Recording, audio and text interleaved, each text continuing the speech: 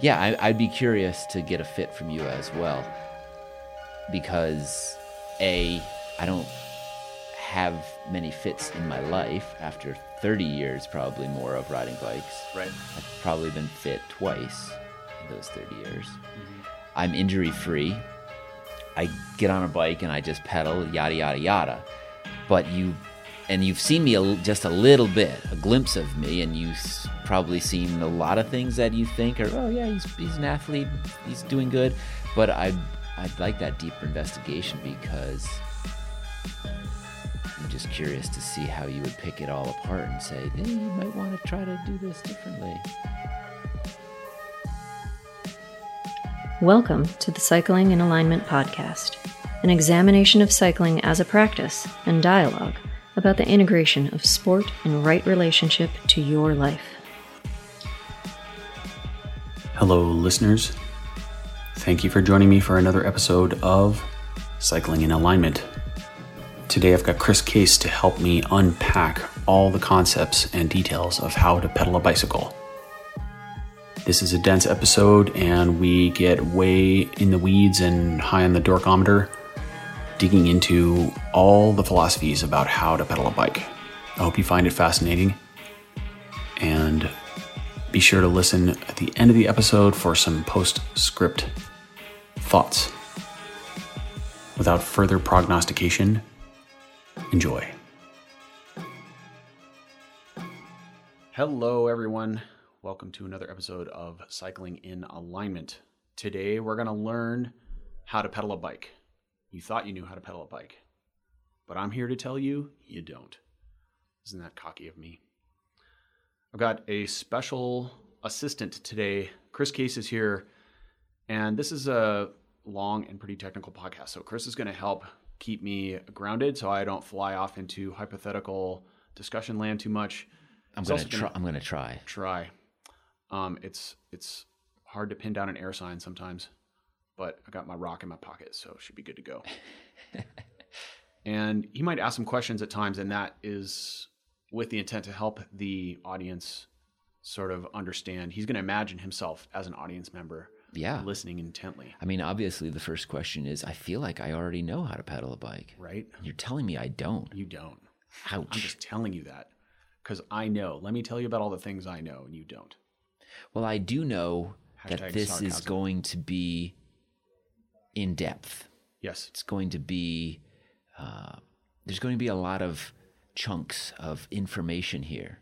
But I also want to note that this isn't only this isn't the first time that you've attempted to pack all of this great information into one show.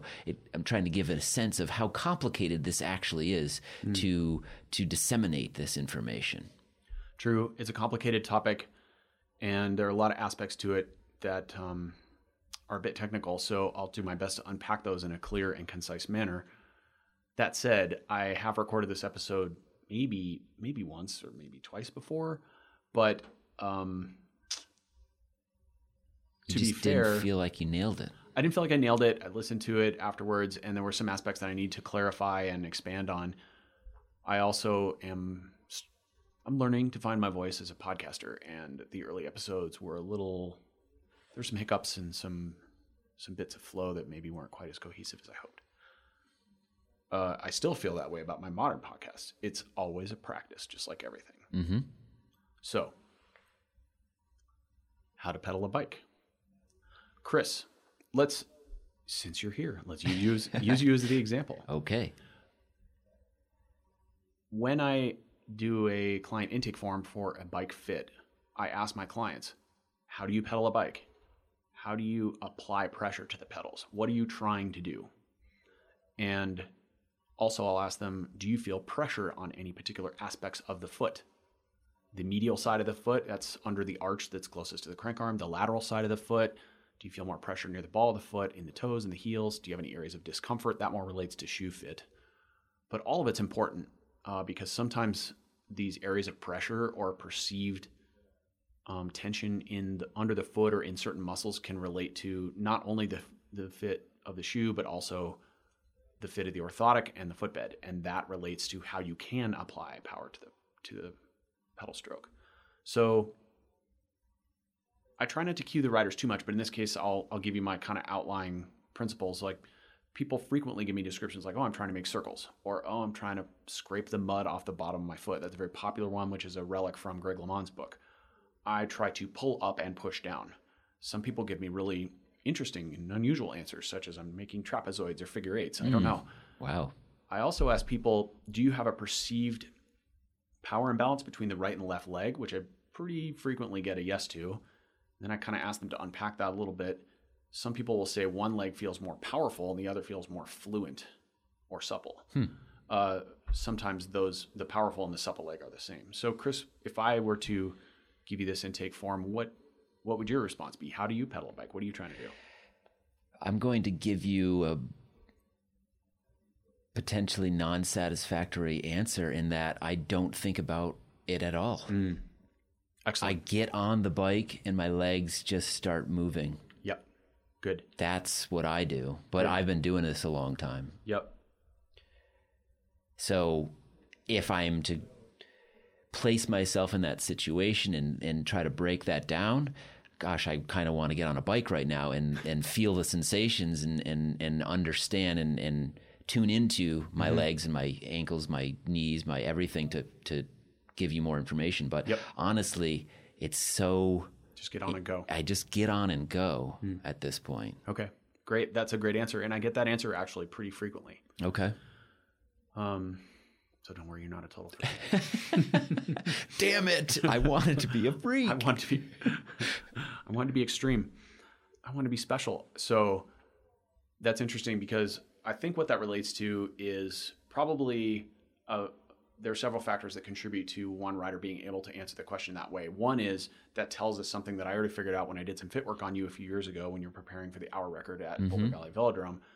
I noticed right away that you're what I would classify as a high level compensator. In practical terms, what that means is Chris is a natural athlete. He gets on a bike and goes, which is just exactly what he just described. He's got a very high level of ability to produce force somewhat symmetrically when in a cycling position. And that is nothing more than blind genetic luck, by the way. Right. Our sport is very bizarre because it glorifies people who can pedal bikes really quickly and very symmetrically. But I can tell you right now that has a very low correlation to survivability in any tribal sense. If you were in a tribe of 66 people and you could pedal a bike really fast, unless that tribe happened to hunt on bicycles or war with other tribes in bicycle polo, you wouldn't be that much use to the tribe in that specific sense. That said, there's probably a good correlation between your ability to ride a bike like this and run long distances. So that's how I grew up. Running. So not rocket science there to figure out that if somebody's a good bike rider, there's a good chance they're a reasonable runner, although that's not always the case. Sure. Sometimes people are really good cyclists and terrible runners. Yes. Or I probably could be classified in that sense, although I made progress because I've been working on my function, blah, blah, blah. That said, it's also quite common for people to have a history of running and then they end up at cycling because they've destroyed their joints. That's Labrador chases a ball syndrome and ruins your knees. Chronic injury. So when someone gets on the bike and they just sort of pedal, that brings us right into the discussion of how people pedal and really why they can pedal. And from my perspective, I think it's useful to look at it from the lens of human anatomy. So, what are humans meant to do, physically speaking, Chris? They're meant to walk. Right. Good answer. Bipedal. They're bipedal creatures, right? We are meant to run and walk. We have to do all these things in our lives, and in order to do most of those things, we have to run and walk. What are those things? They're walk to a water source, walk to a food source, sometimes run after a food source if you're hunting a food source, walk over to talk to that cute girl, right? When you screw up and make a mistake, run from that cute girl. I've heard this one before. Right. It's just so easy. So these are all running and walking. You have to run from predators. And running is quite complex. Neurologically, it's a very high priority activity. So if you're being chased by a saber-toothed tiger or a grizzly bear, you're running at maximum pace over ostensibly uneven ground, probably from an evolutionary standpoint, with minimal or no covering on your feet. We're not talking about Hokas or Nike Airs or anything. We're talking about you running in maybe leather sandals, probably bare feet, right? Mm-hmm. A long, long time ago in the cave dwelling type era.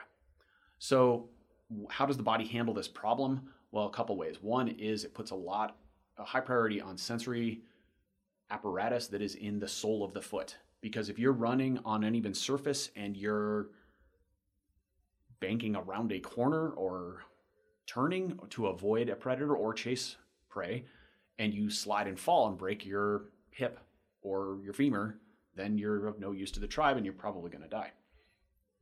So staying upright is really, really important. So the body, when you run and you hit the ground, your heel hits the ground and the midfoot phase of gait pushes through the arch and the arch is tensioned, and then you push off the forefoot. All of these actions of gait have a high degree of proprioceptive awareness built in. There's actually quite a few nerves and a lot of sensor input that happens through the sole of the foot. Mm-hmm. So that's step one.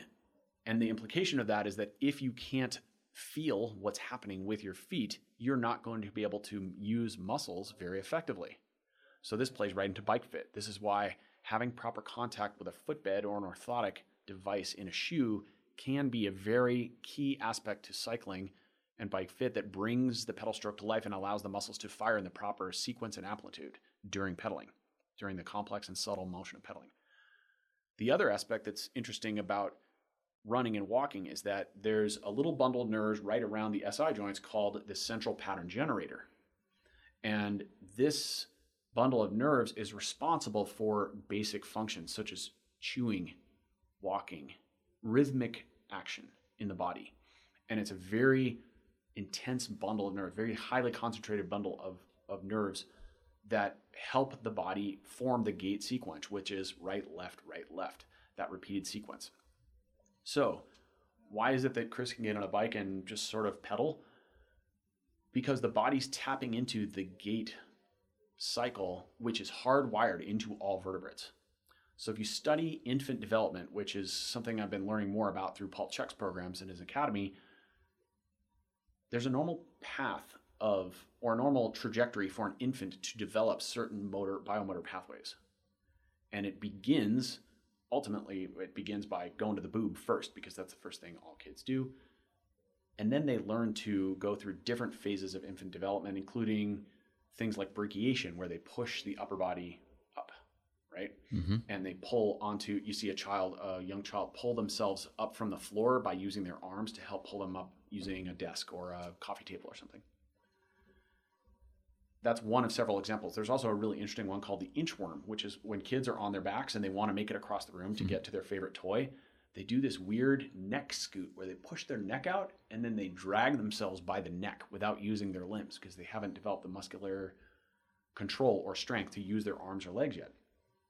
And so it's fascinating because we can reverse engineer some of these and do an infant development screen in athletes and see where some of their potential adult muscular dysfunction lies when you know how to use this system. So if an infant develops in normal pathways and isn't put in heavy, clunky shoes too early, isn't put in what's the thing called? It's like a big ring, and you put the kid in the middle, and then the harness goes around their hips. It's like a baby walker, basically. Right. Yeah.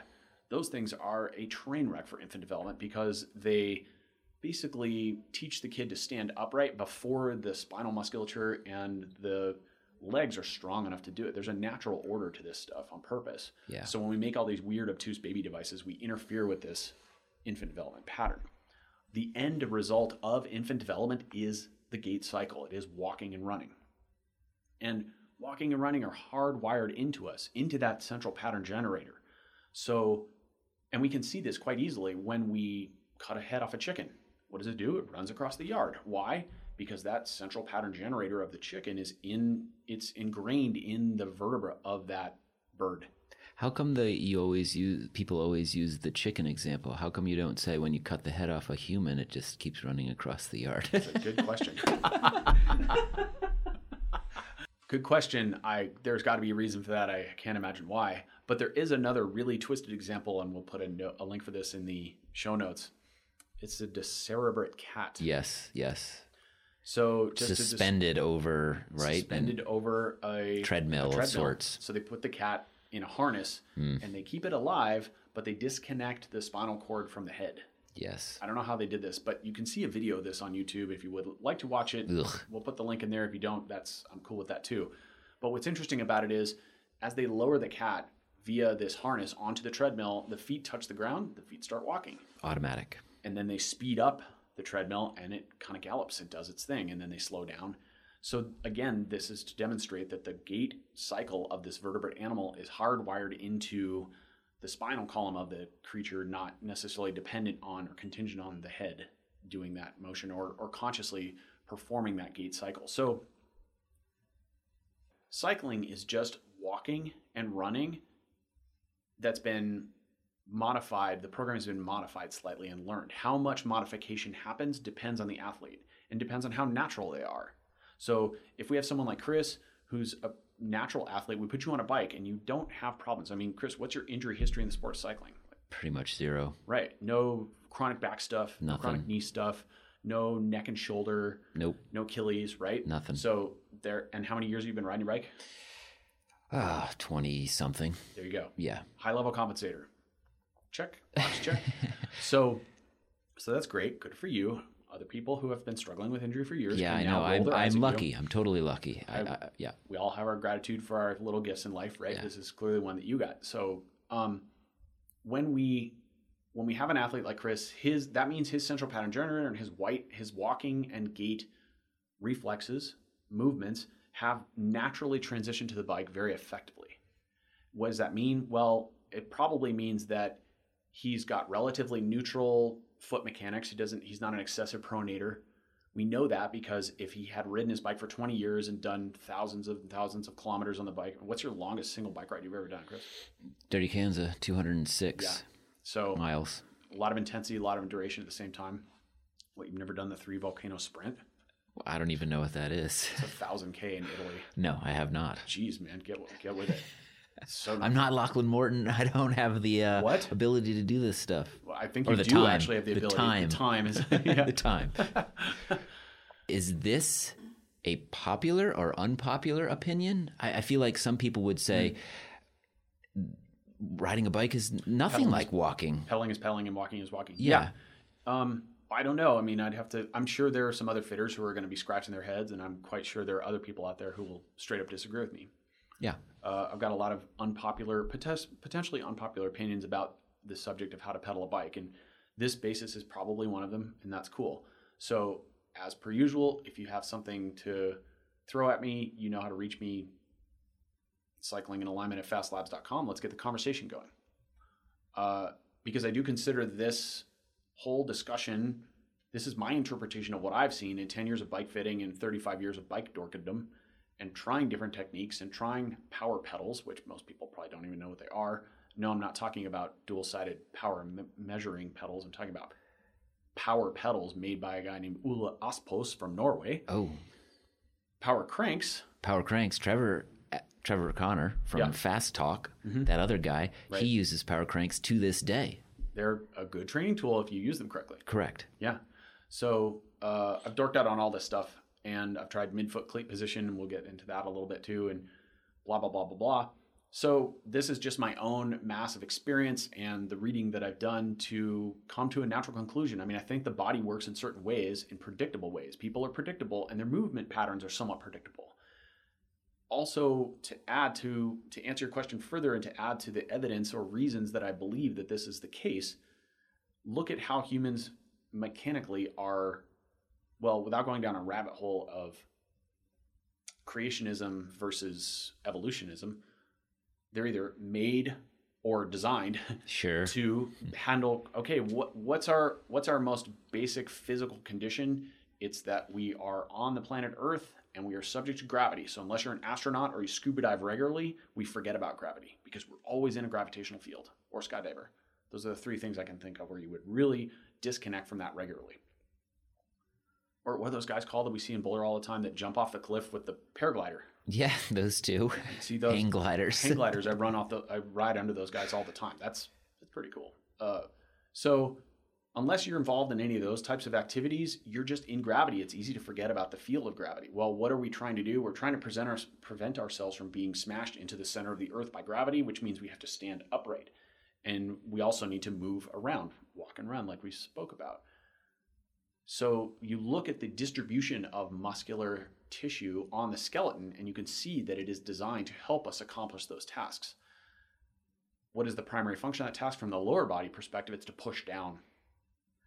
And so we push down into the earth, either to move forward to prevent forward fall, or to move forward with great velocity, or just to stand upright. And we look at the distribution of muscles on the lower body. The glutes, the hamstrings, the quads, and the calves are all designed to make downforce in some form or another. So that's what we're good at. When you're pushing on a bike pedal, that's what you're doing. We're not going to suddenly turn a human into some completely obtuse creature and give it the ability to do something that it just can't do, doesn't have the muscular mass to produce force. And that directly translates to pulling up at the back of the pedal stroke, which is one of the biggest errors someone can make during pedaling. So there's a seed. We'll unpack why that is and what the logic is there as we get further along. But it's almost, you know, you can go on and on about how cool the bicycle is, and it's a great machine. Mm-hmm. And in some ways it's great because it works with our anatomy and it helps us apply some of these things that you're talking about that we're quote unquote meant to do, mm-hmm. and move forward with wheels. It has to take our anatomy. That's what makes it such an efficient producer of metabolic energy into mechanical energy, right? And if you look, humans, evolutionary speaking, compared to other animals, we're crappy sprinters, right? We're really poor at sprinting. We're really good at long distance, slow movement. What a bicycle does is take that strength and convert it into even greater magnitudes. Mm-hmm. That's why I think the bicycle is one of the most magnificent machines in the world, because I can go ride for 5 hours and get 60, 70, 80 miles away from my house, depending on what terrain I choose, and see the forest and see bears and moose and all kinds of stuff, because I live in Colorado. Right. And if I'm smart, I don't even get honked at or flipped off or cigarette butts flicked at me. This is true. It all depends on route choice and It bicycle does. choice. And whether you're wearing pink or not. Right. So that's what I think is remarkable about a bike. So I'm not saying, to be clear, I'm not saying that cycling is simply running and walking. What I'm saying is the pattern of pedaling is based on the neurological pattern of gait. Yes. When we optimize that pattern, we refine it. Some people may get more out of refining that pattern than others. Someone like Chris, who's a high-level compensator, probably will walk away from this podcast and say, well, that was a really interesting discussion. I'm going to go for a ride now. Right. There are other people who have been battling chronic injury who hopefully will have great insight into their own pedaling technique from this pod and this discussion, and will understand maybe what they've been doing that hasn't been serving them and has been possibly causing them injury. And to outline that discussion briefly, I'll say two things. One is, okay, anytime we're talking about bike fit, we're doing two things. We're balancing the physiology of the rider with the demands of the event. What that means is you have to be capable of producing supple and smooth power on the bike. And on the other side, the demands of the event means we have to set up your bike for whatever demands you impose upon it. If you are doing Dirty Kanza, that's different than if you're doing a 40K local TT versus if you just want to do recreational riding. So you can be the most perfect Chris Case, highly functional athlete in the world, but I can give you a bike that's set up pretty poorly, and eventually Chris would have dysfunction. Yes. Right? I would, for you, because you're a high-level compensator, I would have to set up the bike pretty far off the mark. Mm-hmm. You have a bigger range of error than most other riders. Right. But some riders happen to be on the other end of that spectrum where their range of error is much smaller, and then bike fit becomes much more critical. My point is, you can be the most perfectly supple, you can do athlete, you can be strong, you can be symmetrical, you can do dot all your I's and cross all your T's and have a bike fit that's a disaster, and eventually you'll run into problems. Yes. On the other side of the spectrum, you can have a bike that's actually pretty much dialed and still be struggling constantly with your fit. These are clients I see pretty frequently.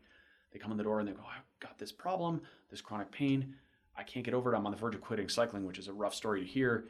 And then they go, my bike fit must be off. And I look at them on the bike and I go, I hate to tell you this, but your fit's pretty dialed actually. Like, yeah, we can fine tune this, we can fine tune that, but your biggest challenge is not the bike, it's you, for whatever reason. So we have to unpack that. Mm-hmm. So that brings us into the next phase of the discussion. The term you use, is that equivalent to micro adjusters and macro absorbers? Or are you using them in a slightly different way here? And I don't know if this is relevant to our conversation. That is relevant. Yeah, good. I mean, we always have to define terminology. So I'm using Steve Hogg's terminology when I say high-level compensator. Steve is the guy who trained me to be a bike fitter. I trained with him for about a month in Sydney, I believe in 2011, if my memory serves me correctly. So that's the term he would use. I don't like the term high-level compensator. I mean, it makes me sound like I'm compensating for some other shortcoming in my life. Well, I take it to mean that high level means you can do it across all conditions, across varied conditions, meaning different weather, different bikes. I gotcha. Right? So you can probably change from your road bike to your cross bike without feeling much of a difference. There's some people who are constantly... I have so many bikes and none of them are set up identically. That's a perfect textbook as an example of something that I can get away with or do with no repercussions, right? With no consequences. Yes. That's different saddles, different pedals, different shoes. I have lots of different shoes, roughly the same saddle height. Probably the saddle height is the one thing that I dial in, reach maybe, but yeah, lots of different bikes and all that sort of stuff. Saddle height, the functional threshold power of bike fitting. Yes, right.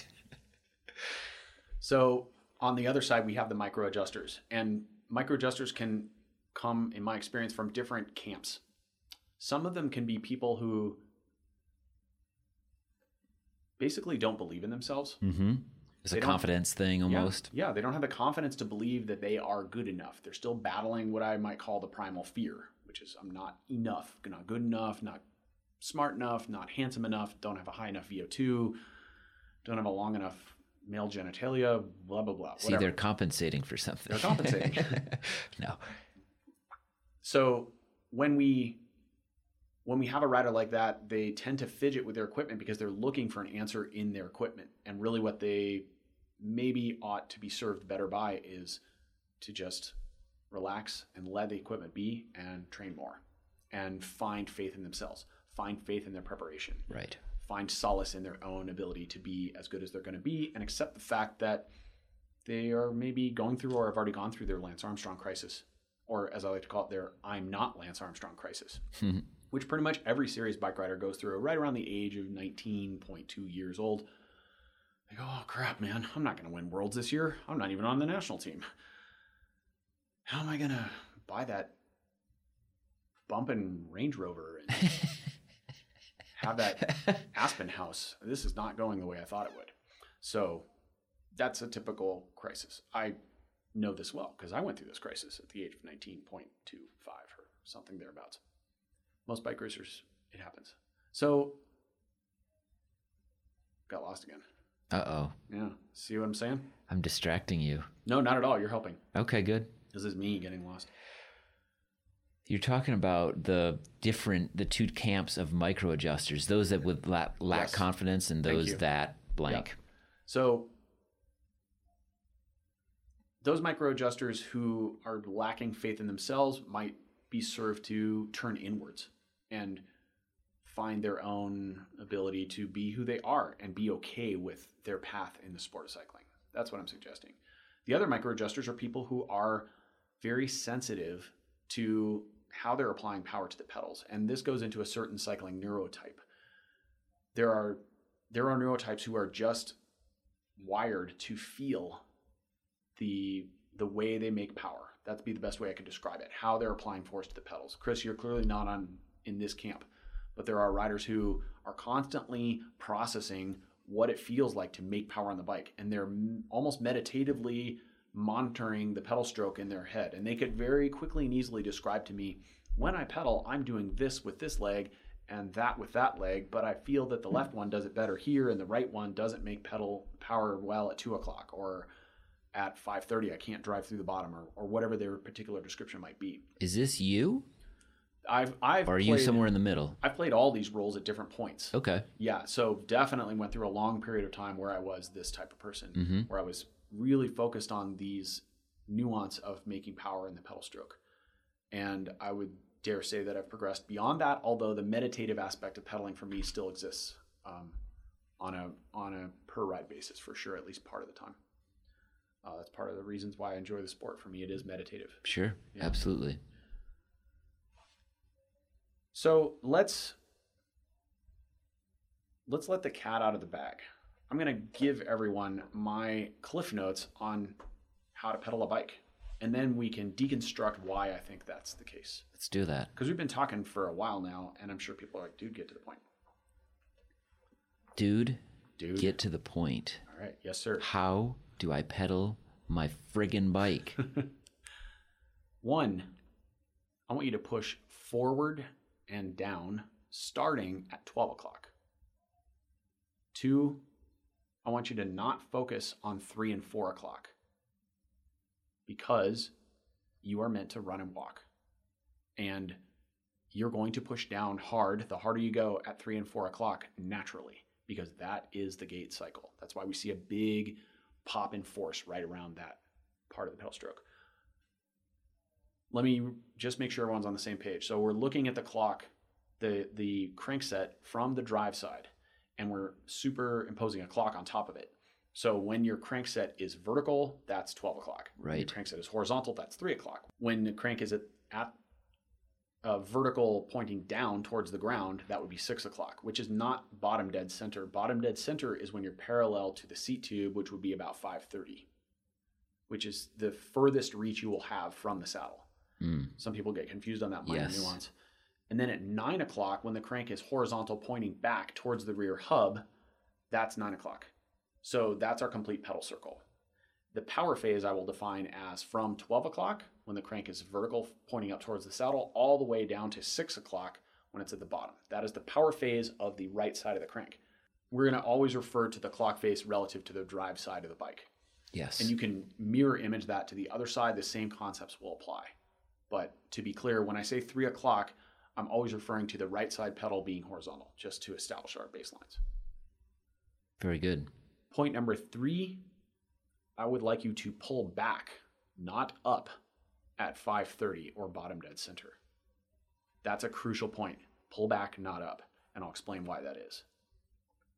Point number 4, let the other leg take over. What do I mean by that? That means that if we're focusing on the power phase of the right leg from 12 all the way down to 6, at 6 o'clock, the right leg becomes passive and the left leg takes over on its corresponding power phase.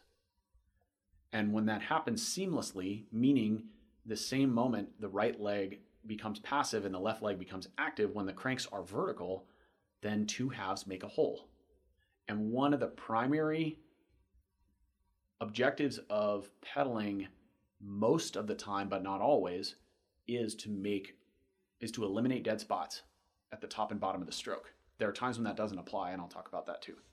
Can I jump in here with a question? Please. So perhaps I'm a bad example because I sort of get on a bike, do this, and it just happens, right? But you're teaching people here that need to be thinking a bit more about pedaling technique to improve performance, maybe improve their technique so that it reduces potential injury and so forth.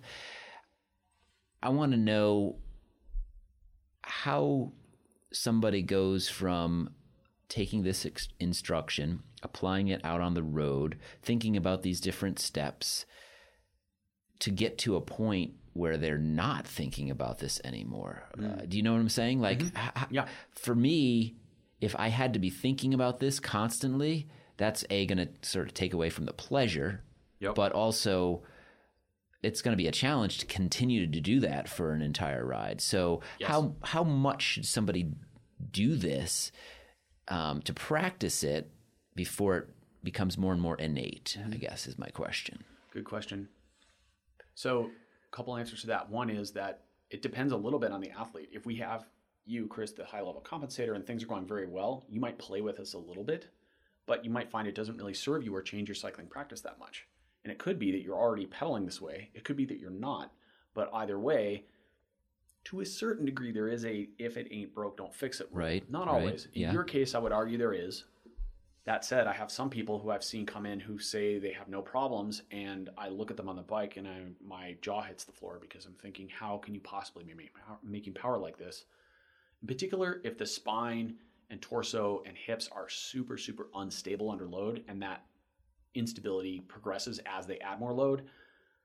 Look, man, I've been doing this long enough to have a crystal ball to a certain degree, and I can look into that crystal ball and say, there's going to be a problem in your future. I'm sure of it. We need to be proactive about this. I know you're having no problems right now, but we need to look carefully at how you're pedaling and talk about it and look at your fit and make sure that we start to address this, because the chances of you having problems is just so high that we've got to deal with it. And then sometimes when you get to that point, you unpack it further, and the person, you find that they glossed over the questions, or that they go, oh yeah, now that you mention it, my back does really hurt on any ride over an hour long. Why didn't you mention that before? I don't know. I just forgot, or I didn't think it mattered. It's just part of the routine now. Yes. You know? Yeah. And sometimes we all have fallen victim to the mindset of adopting well, this hurts, but it's part of being a tough person for the sport, part of adaptation, or being an elite athlete.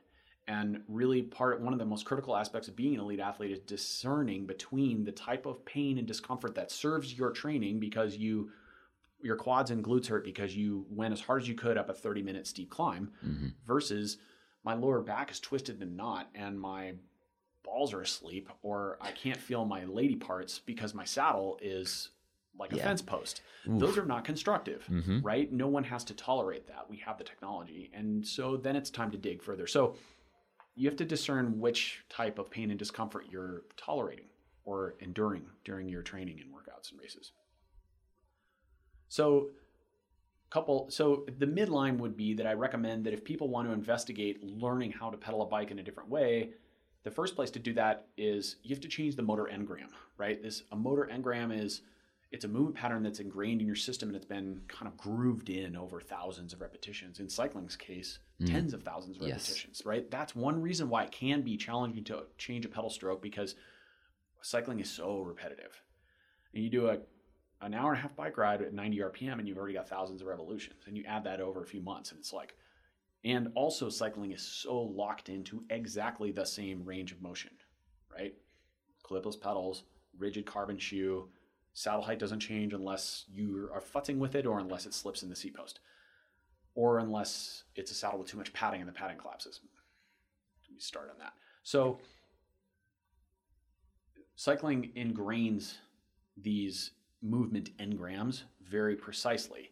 So it does require some effort to undo them. It doesn't mean it's undoable. One of the best ways to do that is with specific pedaling drills that I will talk about. And I'll talk about specific pedaling drills that are common that I do not like and why I don't like them. And then we'll also talk about the simple way really is to focus on the pedal stroke at the beginning of your ride, Chris, because then if you say, I'm going to give myself the first 20 minutes of dedicated attention to this pedal stroke, which sometimes means you might need to ride by yourself, because as soon as you ride with your buddy and they're talking, you forget. Right. You got to be engaged in this. You have to be engaged and turn inwards. And you say, okay, I'm only going to focus on this stroke, and I'm going to get the momentum of the habit going. Then you go ride for an hour. And then at the end of your ride, check in and go, I'm going to think about this. Did that habit maintain its momentum, or did I degenerate into my old typical pedal stroke? And that's how you can start to make momentum on that. That, and with very specific focus drills. Very good. Those would be ways I would suggest it. If you're a total dork like me, you can ride for 5 or 6 hours and pretty much always be thinking about your pedal stroke. This is a skill that I would not say everyone probably has, but I don't know, because I'm not in everyone else's skull. But I'll say that I've learned to cultivate it over years of cycling. And it is the type of skill where I can set almost like a metronome in motion in my mind, and let it tick, and it will go the entire ride. Example, when I was training for the Masters World Hour Record in 2018 at Boulder Valley Velodrome, Wednesdays were the days where I happened to have time to go out and train. So I'd go out and train midday. More often than not, it was howling wind, blazing hot, and there was no one else on the velodrome. which is fine by me because basically what I need to do is just go pummel myself in the pull lane for long efforts. So I started out doing 40 lap efforts on my own. Well, there's no one there to help me. I'm not going to hire someone to stand out there for 2 hours while I go circles. But I have to keep track of the laps. I don't really want to look at a head unit. You can do that on a track, but it becomes problematic. I want to focus on my rhythm and my effort. So I began counting. And the only way to count laps is to count out loud. So I got up to the point where I was doing 4 by 80, and I was counting out loud every single lap. And here's a little trick. If you count out loud and it actually comes out of your mouth and makes noise, you'll remember it 1 lap later. But if you count in your head, by the time you go down the backstretch and around turns 3 and 4, you get to the start line, you're totally lost in another universe. It's incredible how it works. Yeah, I could see that. It's just like the difference between being in class and hearing the teacher say something and you go, that's really interesting. I think I learned that. And you writing it down. The act of writing it down and making it a physicality helps weld it into your head. So just a little thing there. I can begin to think about my pedal stroke during a long ride and it'll just go like a metronome the whole time. And it'll be almost a subtext of my consciousness, but I can access it at any moment, but it's still going. And I bring that up only to illuminate that I think the human mind is capable of that. Something similar to that, despite the fact that I just quote unquote get on the bike and pedal, I can still tap into what my legs are doing at any moment, or feel that rhythm and engage with that. But it's not sitting there at the front of my consciousness the whole time. You're not completely disconnected. Yeah. That also probably plays into why you are a high-level compensator. Because I would suggest that people who are able to completely disassociate from the physical activity their bodies are doing, on the one hand, that might enable them to push to very deep levels. On the other hand, it's going to allow them to disassociate so much that their body, the mechanics of their pedal stroke can fall apart. They can also lose touch with their intuition on, I forgot to drink for an hour. And then suddenly, boom, my energy levels plummeted, fell off a cliff. Or I forgot to eat for an hour and same thing. Yeah. Energy levels just fall off a cliff and then they can't figure out how they got in such a big hole. You look at their bottles. Well, both your bottles are full and it's 85 degrees out and we've been riding, in zone 3 for a while. What's the deal? I don't know. I just didn't think about it. No, I don't fall into that ever. I would say that there is always an awareness there. Cliff notes on how to pedal a bike. Point 5 was 2 legs make opposing force on the first half of the power phase. Or, on the first half of the pedal stroke, which is the power phase. And 2 sub-notes on that, one of which I've already covered, but are really important. So I'm going to cover it again. Number 1, the difference between pushing over the top and pulling over the top is really important. And this is a difference that is clearly illustrated for any of our audience who have used power cranks. If you've ridden on power cranks and you try to pull your leg up over the top, your hip flexors are annihilated in a matter of minutes, and there's only 2 ways to handle it. 1 is you go home and defeat or call an Uber.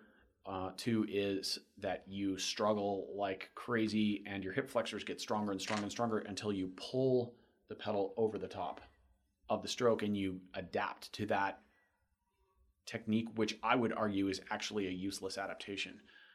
The second, for most riders, it depends a little bit on the rider, but most generally speaking, it's not an adaptation we care about for cycling performance.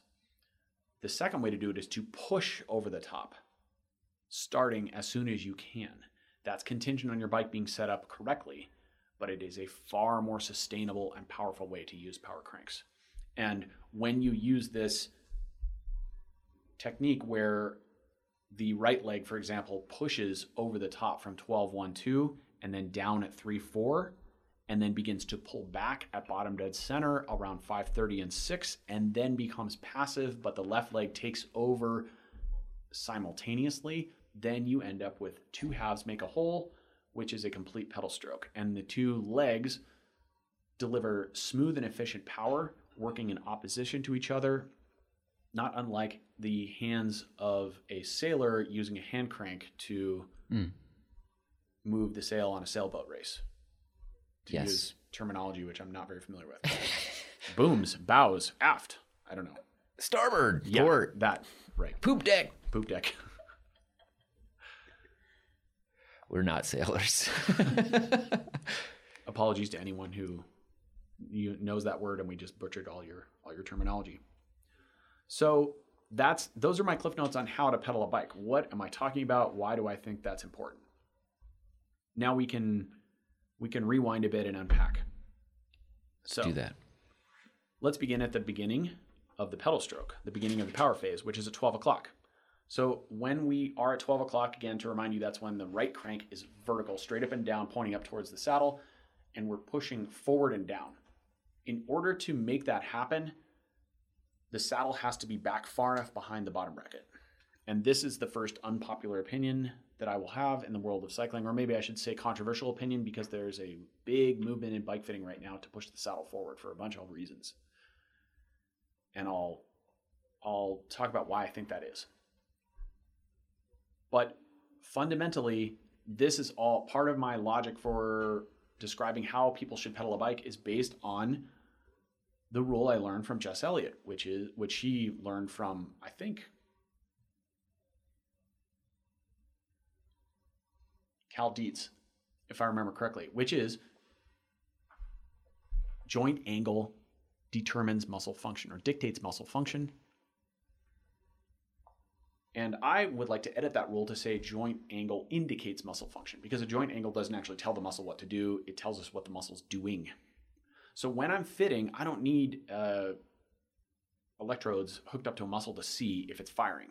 I can do two things. One is understanding the body very simplistically as a system of pulleys and levers, which is, by the way, a reductionist way of looking at pedaling and not always the way we want to think about things, but it can serve to illustrate some examples. It can also tell us useful things about how muscles are firing. And two is I can palpate the muscle. So when the bike's in the trainer and I squeeze the rear brake and lock the wheel, I can have a rider push down on the crank at 1 o'clock, at 2 o'clock, at 3 o'clock, and I can feel which muscles are firing. That's just a static snapshot of what muscles are capable of pushing down. So if you want to see this point, put your bike in a trainer, make sure it's level, sit on the saddle, hold your rear brake. It can't be a smart trainer. Sorry, you've got to have an actual wheel in there. So that already takes out half of our audience at least. But anyway, use a toe strap or something. I don't know.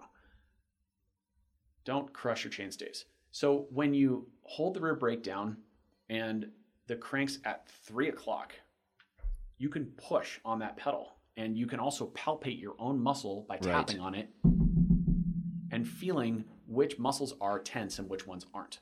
This is a really poor man's way of looking at what's firing and what isn't. Now take the crank up to vertical at 12 o'clock. The first thing you'll notice is that if your saddle's really far forward, you're going to, by necessity, end up pointing your toe down. That is called plantar flexion, right?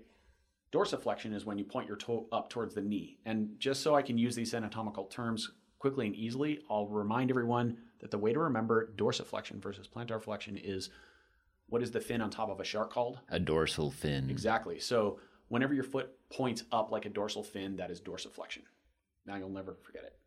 So plantar flexion is the opposite, when you point your toes away from your knee. So when an athlete's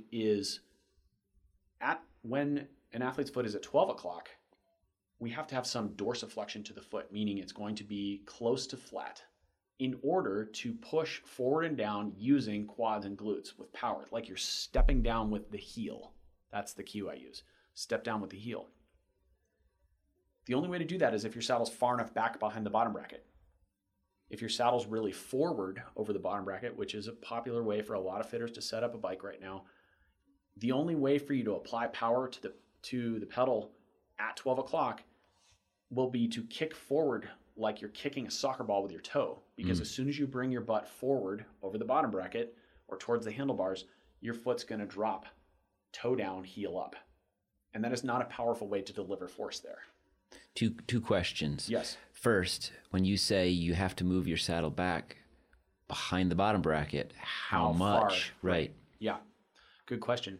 A lot of people use knee over pedal spindle or the plumb line from the old knee to determine saddle offset. And they would do that with the crank at 3 o'clock horizontal.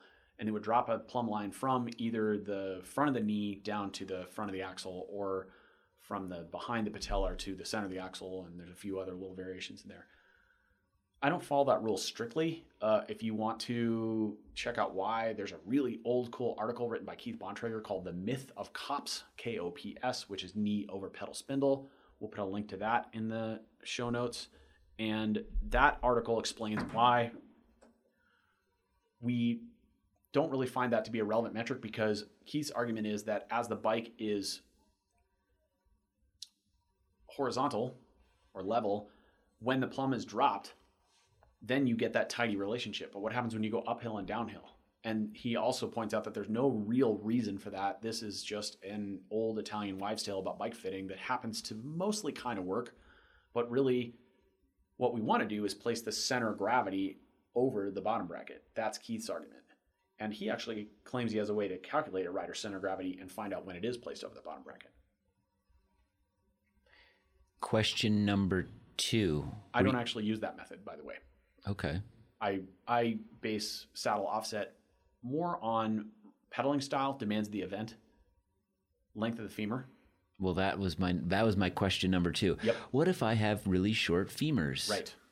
Then you wouldn't need as much saddle offset to still have dorsiflexion at 12 o'clock and get proper power delivery at the start of the power phase.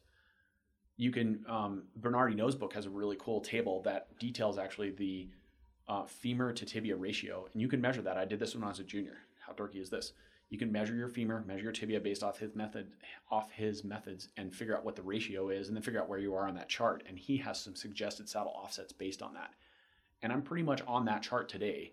Wow. Not because I adhered to that chart, but after doing everything under the sun from way too far back to way too far forward and trying it all, this is where I've landed and found it to be the most efficient position for me. Interesting. Do you have that book? You must have that book. Oh yeah, it's on my shelf in the Fit Studio. Very good. For sure. It's a good basic. It's just like a lot of old school books. I mean, this book was probably published in 68 or 70 or somewhere in there. I don't know. Maybe it was a little later than that. No, it probably was. It was probably more like late 70s.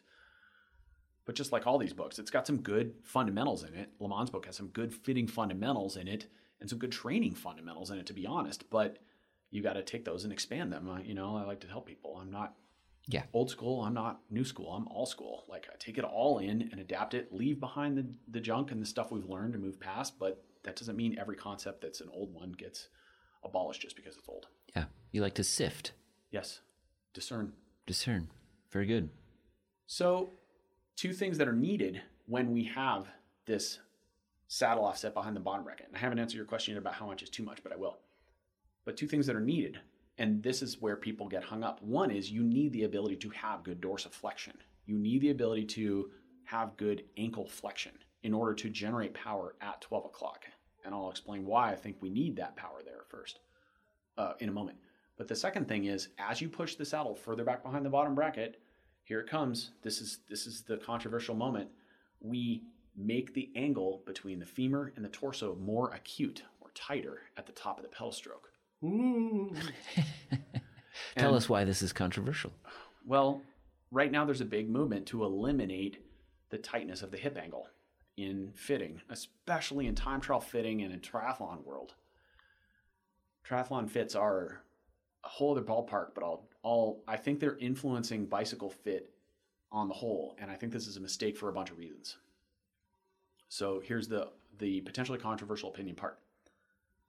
But I think one reason that people are looking to avoid the really acute angle between the femur and the torso at the top of the pedal stroke is because we've had a rash of elite athletes who've experienced arterial iliac artery endofibrosis or impingement at the top of the stroke, right? So this is a situation where blood flow is being disrupted to the leg under high pressuring loads when the rider is in that low tucked position, meaning the torso is relatively horizontal and then the femur's coming up close to that torso. And that makes sense. Basically, you're kinking the artery. Over and over and over again. And so the artery starts to either form scar tissue or become obstructed from, or it can probably even be obstructed from the muscle mass you're gaining if you're a really muscular rider, depending on the placement of the artery and some other anatomical variations. So I think that's one reason. And clearly in those cases, we might have to make exceptions to this rule, but we also have to understand that those changes will come potentially at a compromise to the rider's function or power. Like, so just to rewind from a 30,000 foot view, these recommendations are basic recommendations. They're philosophies I take into the fit lab. But my number one rule in fitting is there are no rules in fitting. Every rider is unique. Or, here it comes, Jenna, God is a novelty generator. So, she's heard me say that one like 50,000 times. And I'll probably say it 50,000 more because it's the pretty much the only rule I follow in any endeavor I take, whether it's fitting or coaching or any discussion with anyone. Everyone's unique, and we're all unique expressions of God's consciousness, to get philosophical for a moment. So when we take these rules and we lay them as a template for a fit, those rules can or are frequently broken or modified based on the needs of the individual rider.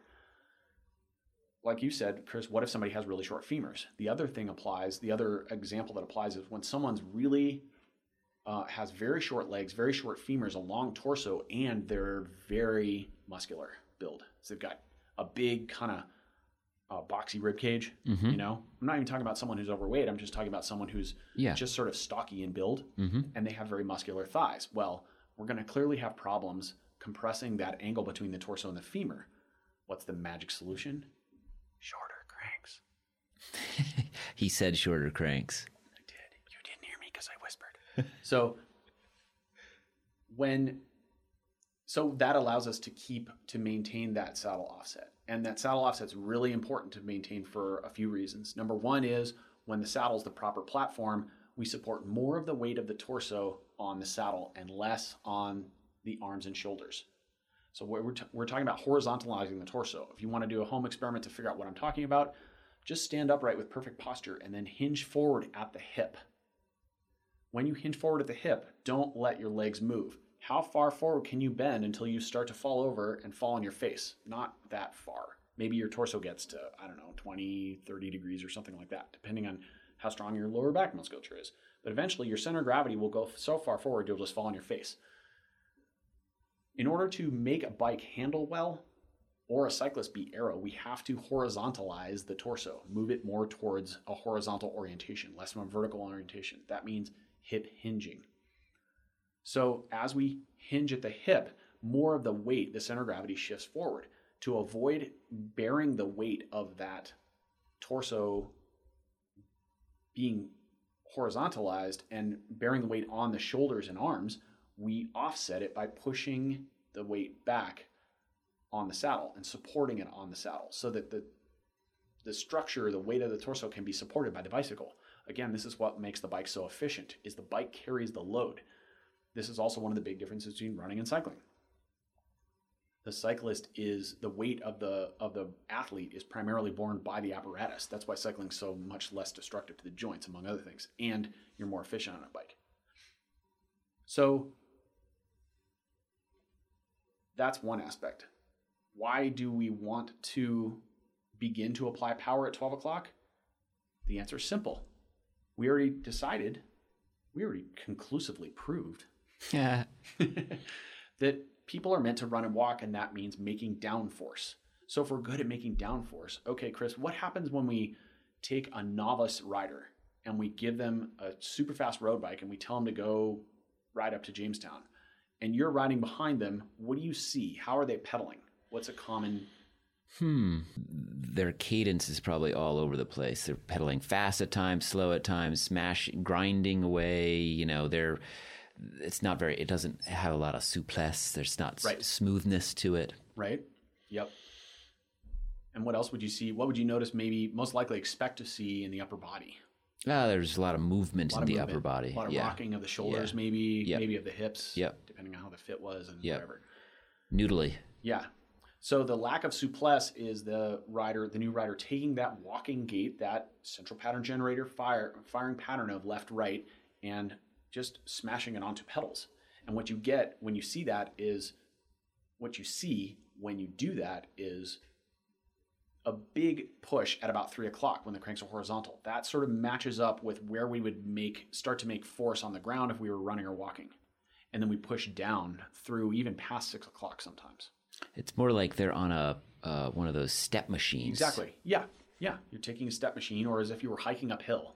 That's how people tend to ride a bike at first. And there's nothing wrong with that per se. What I'm arguing is that we want to refine that process. And how do we want to refine that process? Well, since human beings are good at running and walking and we're good at making downforce, let's use the downstroke for all it's worth. Instead of just starting at 3 o'clock, let's start at 12. Let's use the entire power phase of the stroke from 12 all the way down to 6.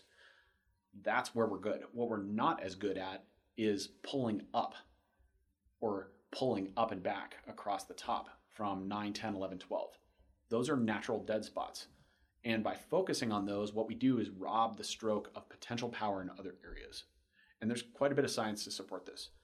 I can drop in some links to a few studies if you're so inclined, but to be honest,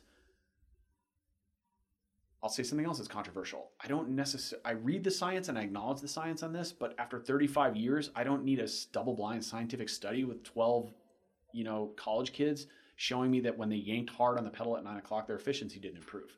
Because I figured this out on my own through 3.5 decades of screwing around with cleat position and saddle height and all kinds of other things. I've just figured it out. And I've also generalized it enough to other riders and spoken to them about it. So it's not only an N of one.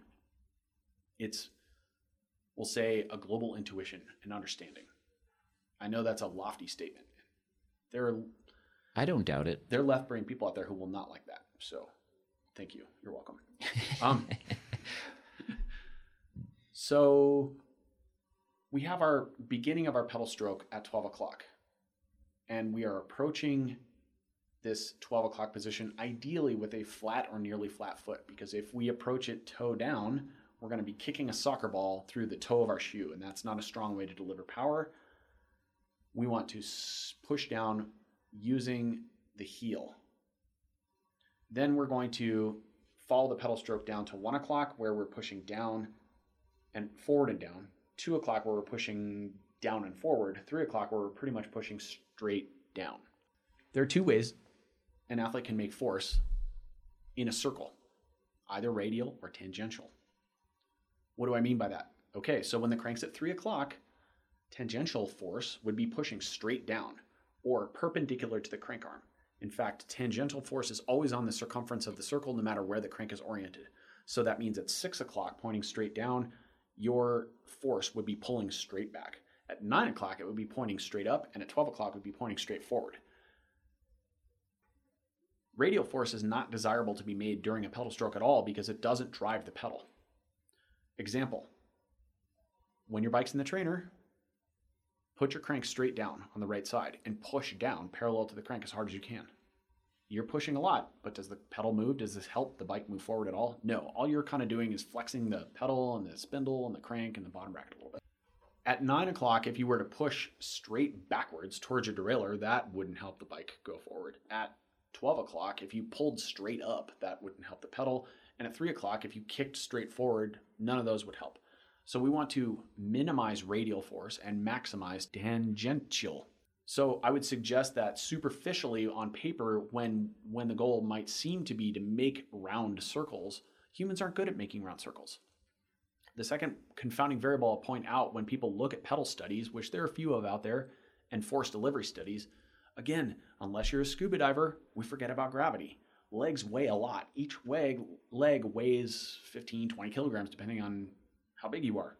That's a lot of weight falling in space on the power phase of the crank. So whenever we're looking at force pedals, the force that's being generated into the force measuring device, the pedal, isn't only muscular force. It's also the weight of the leg and the shoe and the sock and everything falling onto that platform, even the pedal and the cleat. So that tells us that there's more force going into the downstroke than is muscularly produced alone, but it still doesn't detract from the fact that humans are primarily meant to push down. The only way we can pull up and across the top is by using knee flexors and hip flexors. The hamstring is meant to flex the hip powerfully and flex the knee weakly, not as strong. What you're saying is take advantage of your big muscles. Forget about the small muscles. Yes. They might add a little bit, but it's not worth it. So you're making, instead of full circles, you're making half moons with either side to make a whole moon. Correct. And within that arc, there's places where it's advantageous to push really hard and others where it's advantageous to ease up a little bit. Is that what I'm hearing? Not ease up, but not push so forcefully. Well, this gets into the philosophy a bit.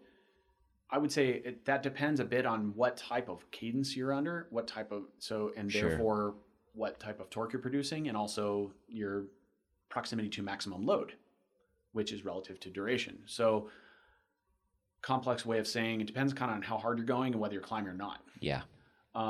But I would say the general philosophy should be to emphasize what I call the horizontal aspects of the pedal stroke. That is the parts from 12 and 1 to 2, and the parts from 5 to 5:30 to 6, or the pushing forward and down across the top and the pulling back at the bottom. Why do I not ask you to emphasize 3 and 4? Because that is the part that is in your central pattern generator. That's the part that's hardwired. Yeah, that's going to happen no matter what. Yeah. That's going to happen on its own. So how you actually smooth the pedal stroke and minimize dead spots is by emphasizing those kind of air quotes horizontal parts of the pedal stroke. Why do we care? We care because when you're climbing on a steep climb, if you have a big old fat dead spot at the top of your stroke and the bottom of your stroke, the bike will accelerate every pedal stroke. It will surge forward and then slow down, and surge forward and slow down on every stroke. And then it is an incredibly inefficient way to pedal up a long, steep climb. Wait, I'm from Florida. I don't care. All my roads are flat. You still care. You still care because even though inertia camouflages dead spots and flat roads camouflage dead spots, you still don't want a massive dead spot in your pedal stroke because the same problem applies. And where that's going to get magnified is in solo longer efforts. You're in your 100-mile pancake flat Houston or Florida road race, and the brake gets away and you're trying to bridge across solo, and you're time trialing for 10, 15 minutes with constant pressure. When the bike is surging, you will not be as fast, even though you may not notice that surge. This is one of the confounding variables about cycling. Because the machine is so efficient, you can have a rider that has pretty atrocious pedaling technique, and they may not even know it. If you have horrible technique when you're swimming, you'll drown. If you have crappy technique when you're cross-country skiing, you'll just fall over. It's way too balance intensive. If you have atrocious technique when you're running, you'll get injured in a very short period of time. Cycling is, bless you cycling, it's so much more tolerant of these athletes who are just stabbing at the pedals, murdering the crankset with their atrocious technique or fit or combination thereof. But they can still go out with a $10,000 TT bike and go pretty fast at a local TT if they're aerobically relatively well-conditioned or trained. So cycling is a sport that camouflages all that to a certain degree unless you're paying attention and you can see the cues. So, have we covered why I think that we should push the saddle back?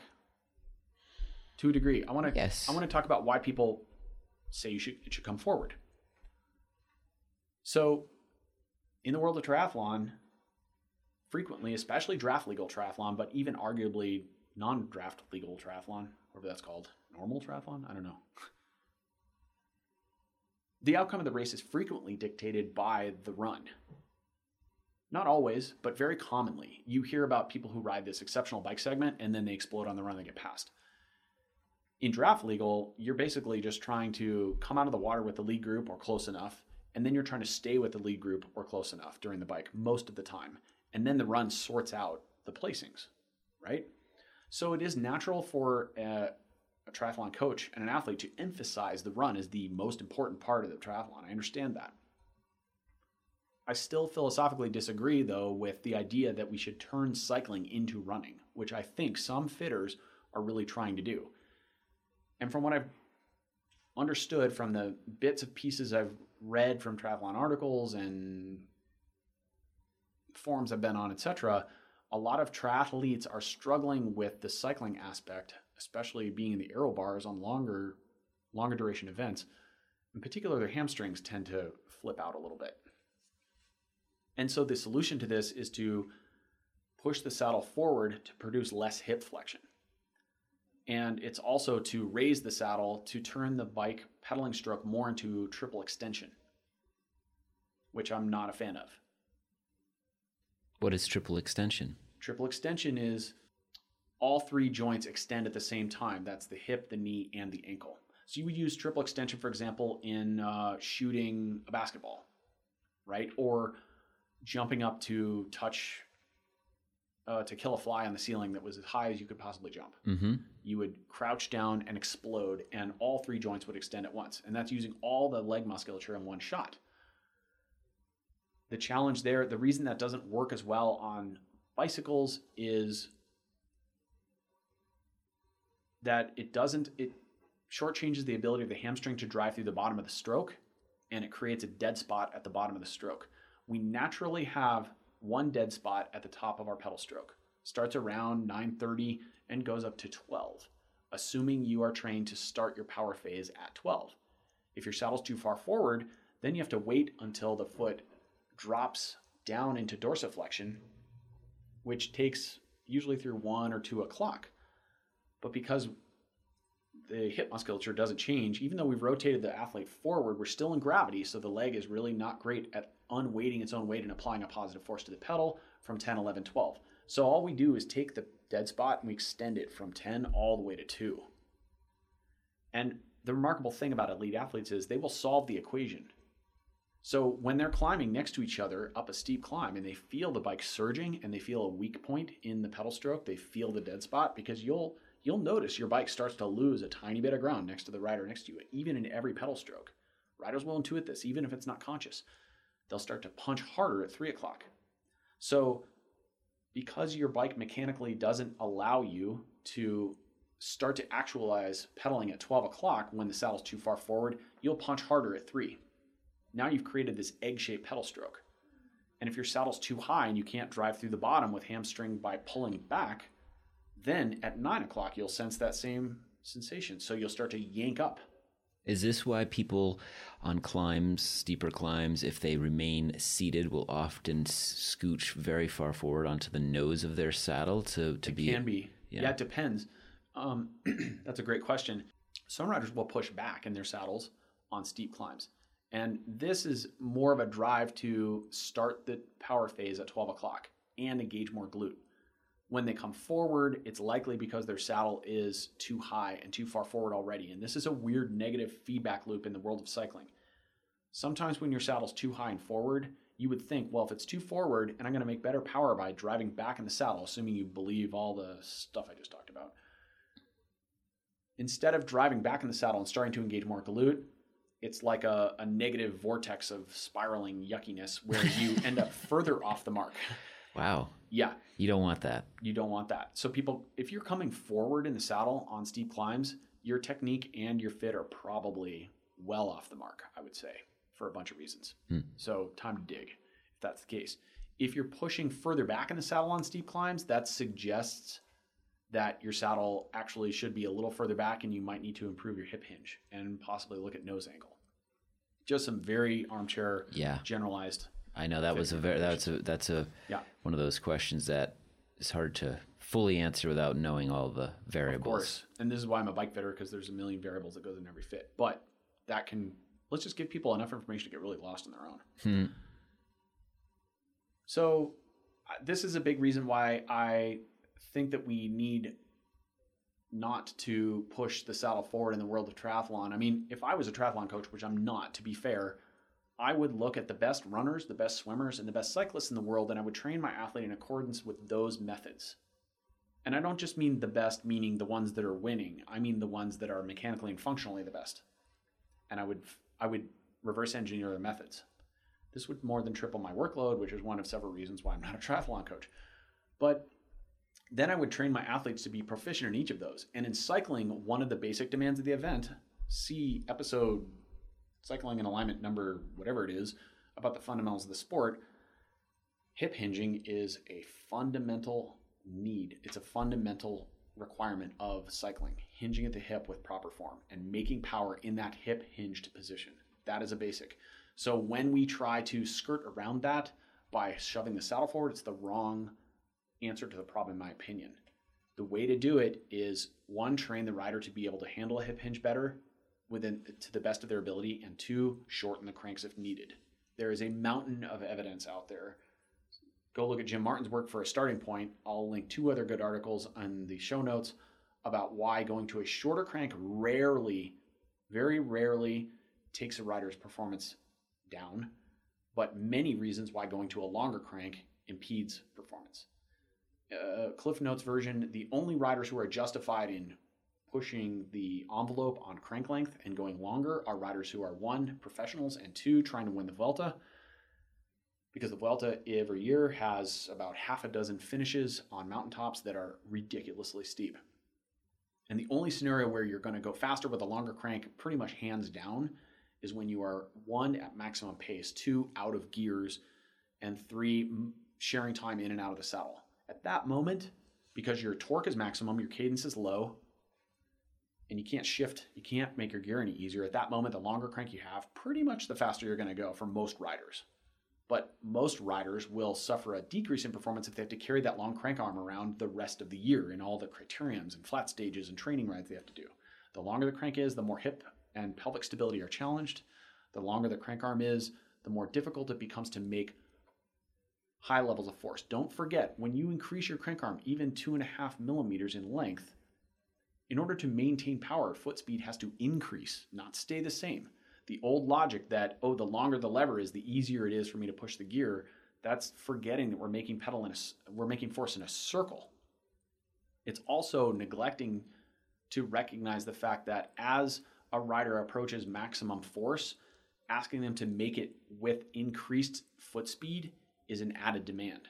So every time you add crank length on there, you have to keep, it's like tripling down on the demands of the event, or the demands of power production, because you have to maintain the same amount of force with a greater foot speed over a greater range. That's like asking you to squat deeper and more quickly with the same amount of weight. That's what you're doing effectively. And then saying that's going to get you more power, that makes no sense whatsoever. So more often than not, when we shorten crank length, we make gains for riders. There's a handful of really old school riders who cannot get their heads wrapped around that, and I've had them switch to shorter cranks and it's been a failed go. Most of those people are riders who've been doing it for 3 decades plus. I also think that fiber muscle type plays a role into it, but there's a certain old dog new tricks kind of equation there to a degree. But for the most part, I've had a lot of riders switch to shorter cranks, and for the most part, I would say 90% have been great success. Okay. So what about the fact that you can move the cleat under the foot as well? So cleat fore and aft, I use, as a method for that, I use the bony landmarks of the foot, the metatarsal heads. Generally speaking, as the cleat moves towards the toe, we lengthen the length of the third lever in the equation. So think about the body, again, simplistically, reductionistically, as a system of pulleys and levers. We have 3 levers that are applying power to the pedal. We have the length of the femur, the length of the tibia, and the length of the foot. The femur is the femur goes between horizontal and vertical, depending on where you are in the pedal stroke.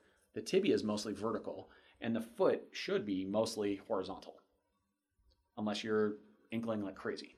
Ankling, by the way, is an ancient relic and should be done away with. I want you to pedal with mostly a flat foot during the entire pedal stroke. Thank you.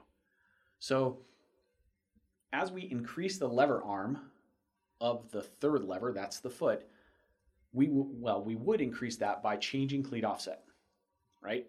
So think about it this way.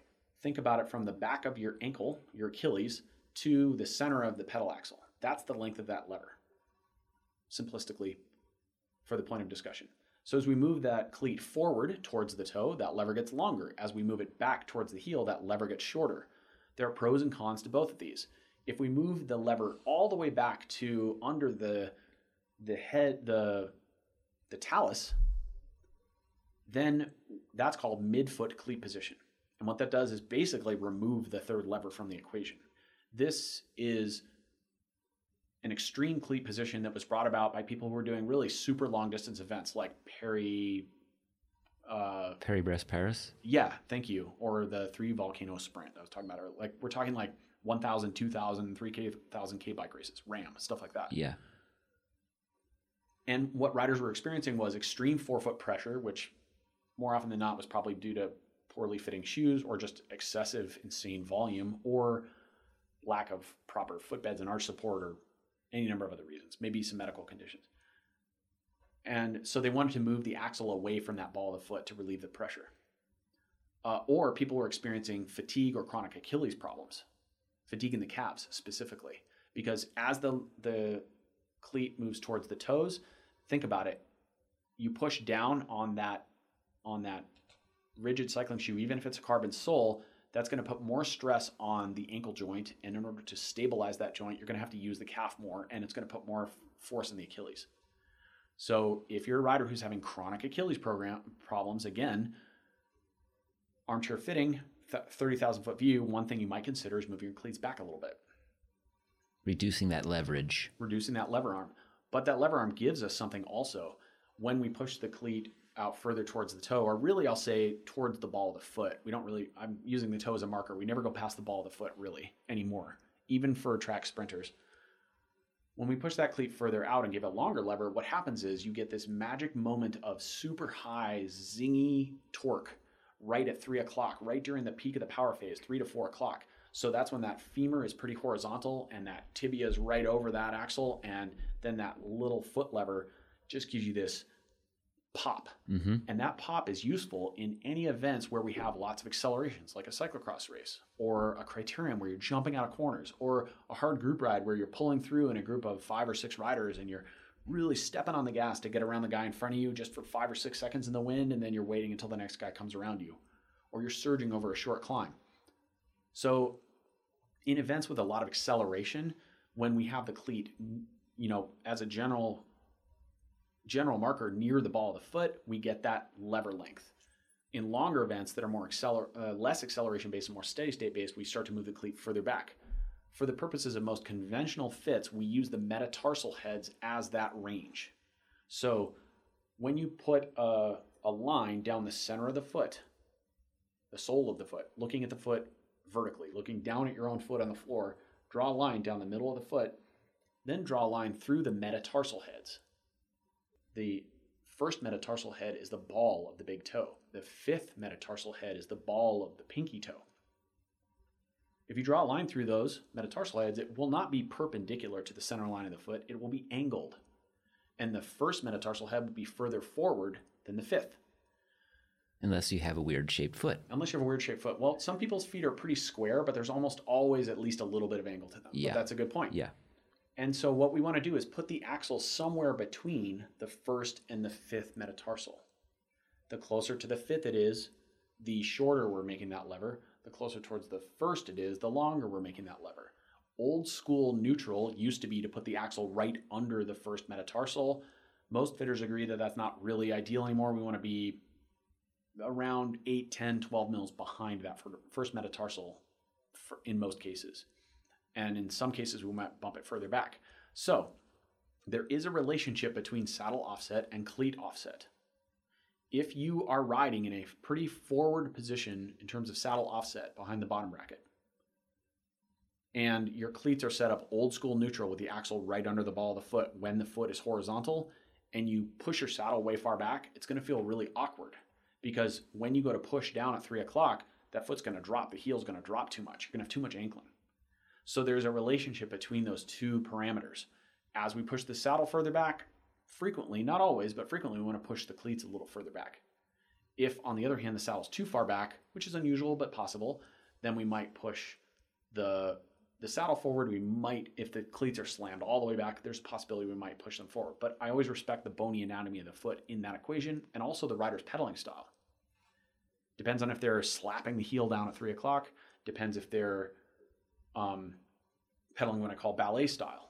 If their toes are pointed all the way through the power phase, then there's a good chance their cleats are really too far forward and they're trying to use the calf to stabilize the foot and drive into the shoe or into the crank to get power.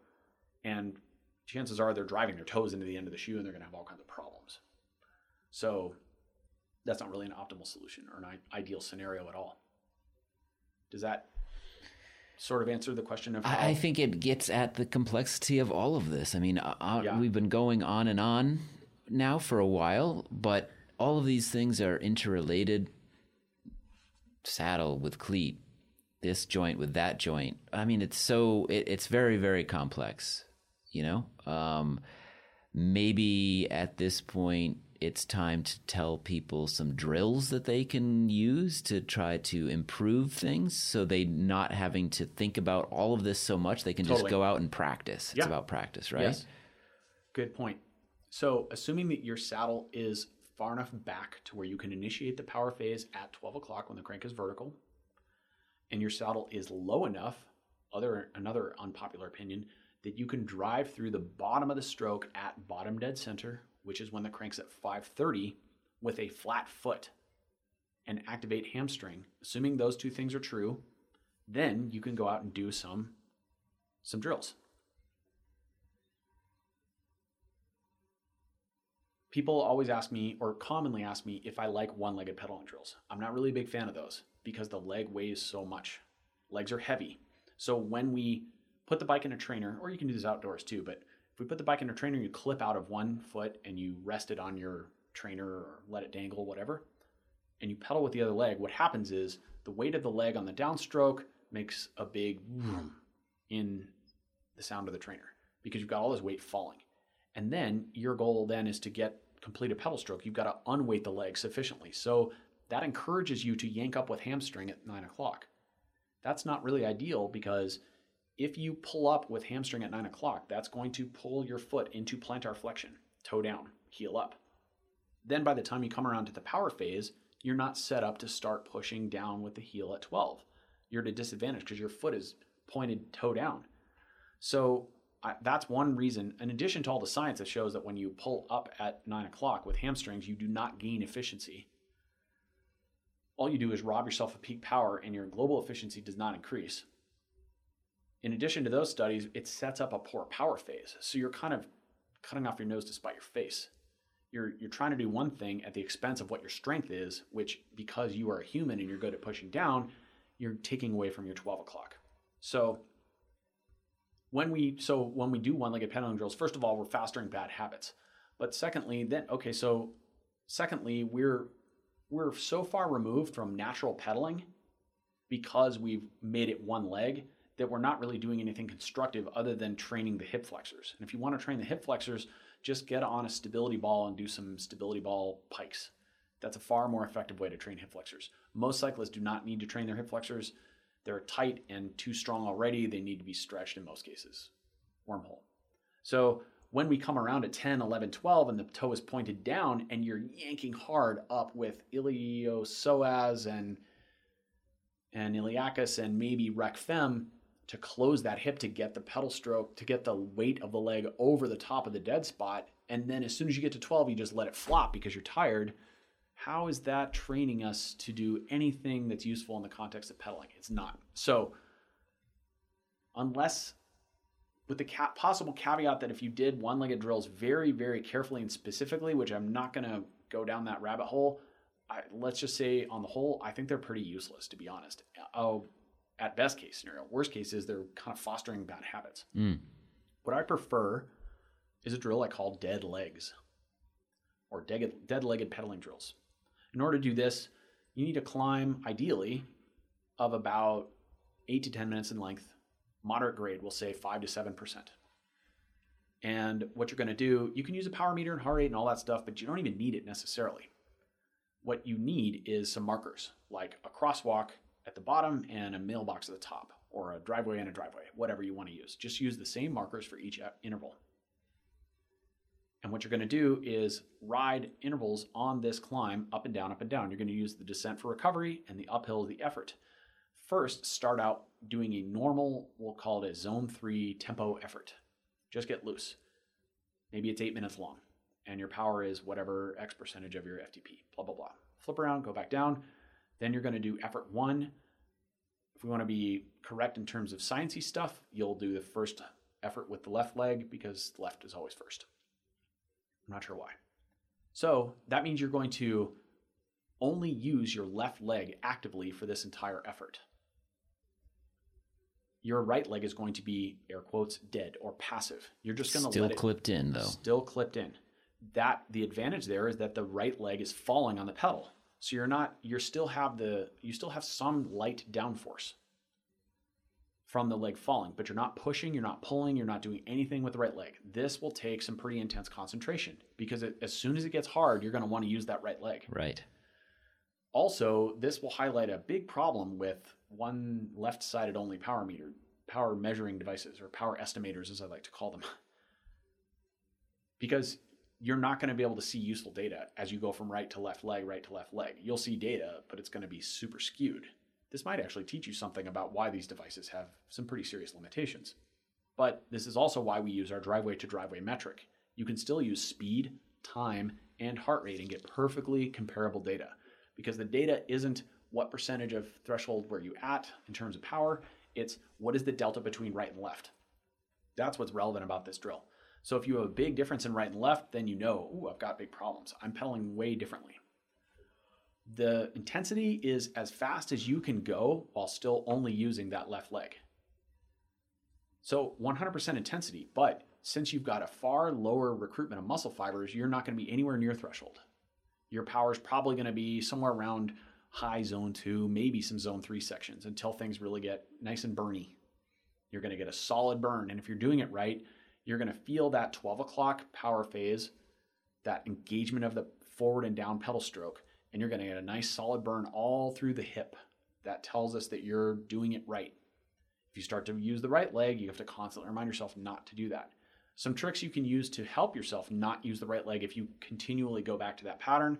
One is just unbuckle your shoe completely on the right. That helps, because then even though you could still push down, it helps you remember. If you start to pull up a little bit or pull back or whatever, you'll feel that looseness. It also is just a proprioceptive cue to remember that leg is turned off on this interval. The second thing you can do is you can unclip but rest your foot on that pedal. How effective that will be will depend a little bit on what type of pedal system you have, but that's a good indicator. And if you feel yourself clip in, then you know you pushed. So unclip again and just rest it there. If you do it right, riders who come past you on the climb should be very puzzled because they shouldn't be able to tell that you're only pedaling with one leg unless they happen to notice that your bowers are loose on the right side. But they should wonder why you're going so slowly. You'll probably be going pretty slow. And then they'll look at the expression on your face, and if they see that you're actually working hard, they'll be even more puzzled. And they'll start looking at your tires to see if you've got a flat or something. And that's okay. They should not notice a big effort in terms of upper body movement, pelvic motion, rolling, rocking, head movement. You want the upper body to be relatively still. You're driving with the active leg only, and you're focusing on these basics, which is push forward at 12, 1, 2, and drive back at 4:35, 5:36. The 3 o'clock, again, will take care of itself. You might feel it, but it's going to be a natural instinct to do that. Then let the other leg passively drive the pedal on the way down. You'll feel the bike decelerate, especially on steeper sections. That's normal. Then as soon as 12 comes, that's your chance to fire this active leg, the left leg. So if your first tempo took 8 minutes, it might take you 10 to do it with one leg. Then you ride down, do the right leg, and so forth. So you can get 2 or 3 reps on each side. 3 reps on the left, 2 to 3 on the left, 2 to 3 on the right. You can go home and compare numbers. You want to alternate right and left sides, starting with the left first.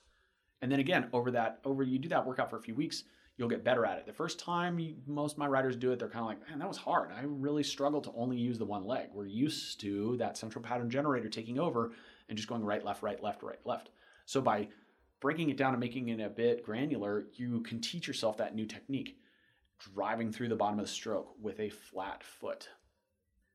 This is a subtle point. If you cannot drive through the bottom of the stroke without a little hiccup or a dead spot, that means probably, 1, your hamstring's inhibited or turned off. Not that likely. Could be weak, could be not driving through with a lot of force, but it's more likely by far that your saddle's way too high. When the saddle's too high, you can't drive through the bottom of the stroke effectively. And this is where Lamont's book was misleading. He described scraping the mud off the bottom of your foot. And whenever we scrape the mud off the bottom of our foot, what we tend to do is point our toe into plantar flexion and scrape that mud. But really what I want you to do is drive with hamstring into the heel cup of the shoe with a flat foot. Feel your heel pulling into or driving into the bottom of that shoe. Pull back, not up. That's the key. And if you really want to dial in your saddle height on your own to the point where you can activate hamstring at the bottom of the stroke and eliminate the dead spot, you can do this drill and progressively lower your saddle until you feel that connection. You will feel the dead spot disappear, especially on a steep seated climb, even when pedaling with both legs. But when you raise your saddle, you'll feel the point where it disconnects and you can no longer drive at the bottom dead center of the stroke. This is not a trivial point in my fitting philosophy, and it is also not accepted by a lot of other fitters. There are many other fitters who completely ignore this landmark and will put the saddle much higher. And I don't know if their logic is they want to see triple extension, or if they just think it looks neat aesthetically to have some plantar flexion to the bottom of the stroke. I can't say what their logic is because I'm not in their brains. But for me, this is I've, again, ridden a million different saddle heights and seen a million different riders. Some riders can ride blissfully their whole career, plantar flexing through the bottom of the stroke and seemingly do okay. My opinion is they're giving up performance because they're exacerbating the dead spot at the bottom of the stroke. What camouflages this or makes riders completely unaware of it, if they live in flat terrain, they may never know. And they come to Colorado and they go, man, I suck compared to my peer group. Every time we go to a hill, I get dropped. It must be the altitude. Yeah, it probably is some of the altitude, but it's also because your saddle's like 30 mils too high and you're not even close to using hamstring at the bottom. So you've got this obnoxious egg-shaped pedal stroke with a massive 3-4 and a massive 9-10. We do not want an oval egg-shaped pedal stroke. We want to smooth things out. We accept that the pedal stroke will become more pointed at higher intensities.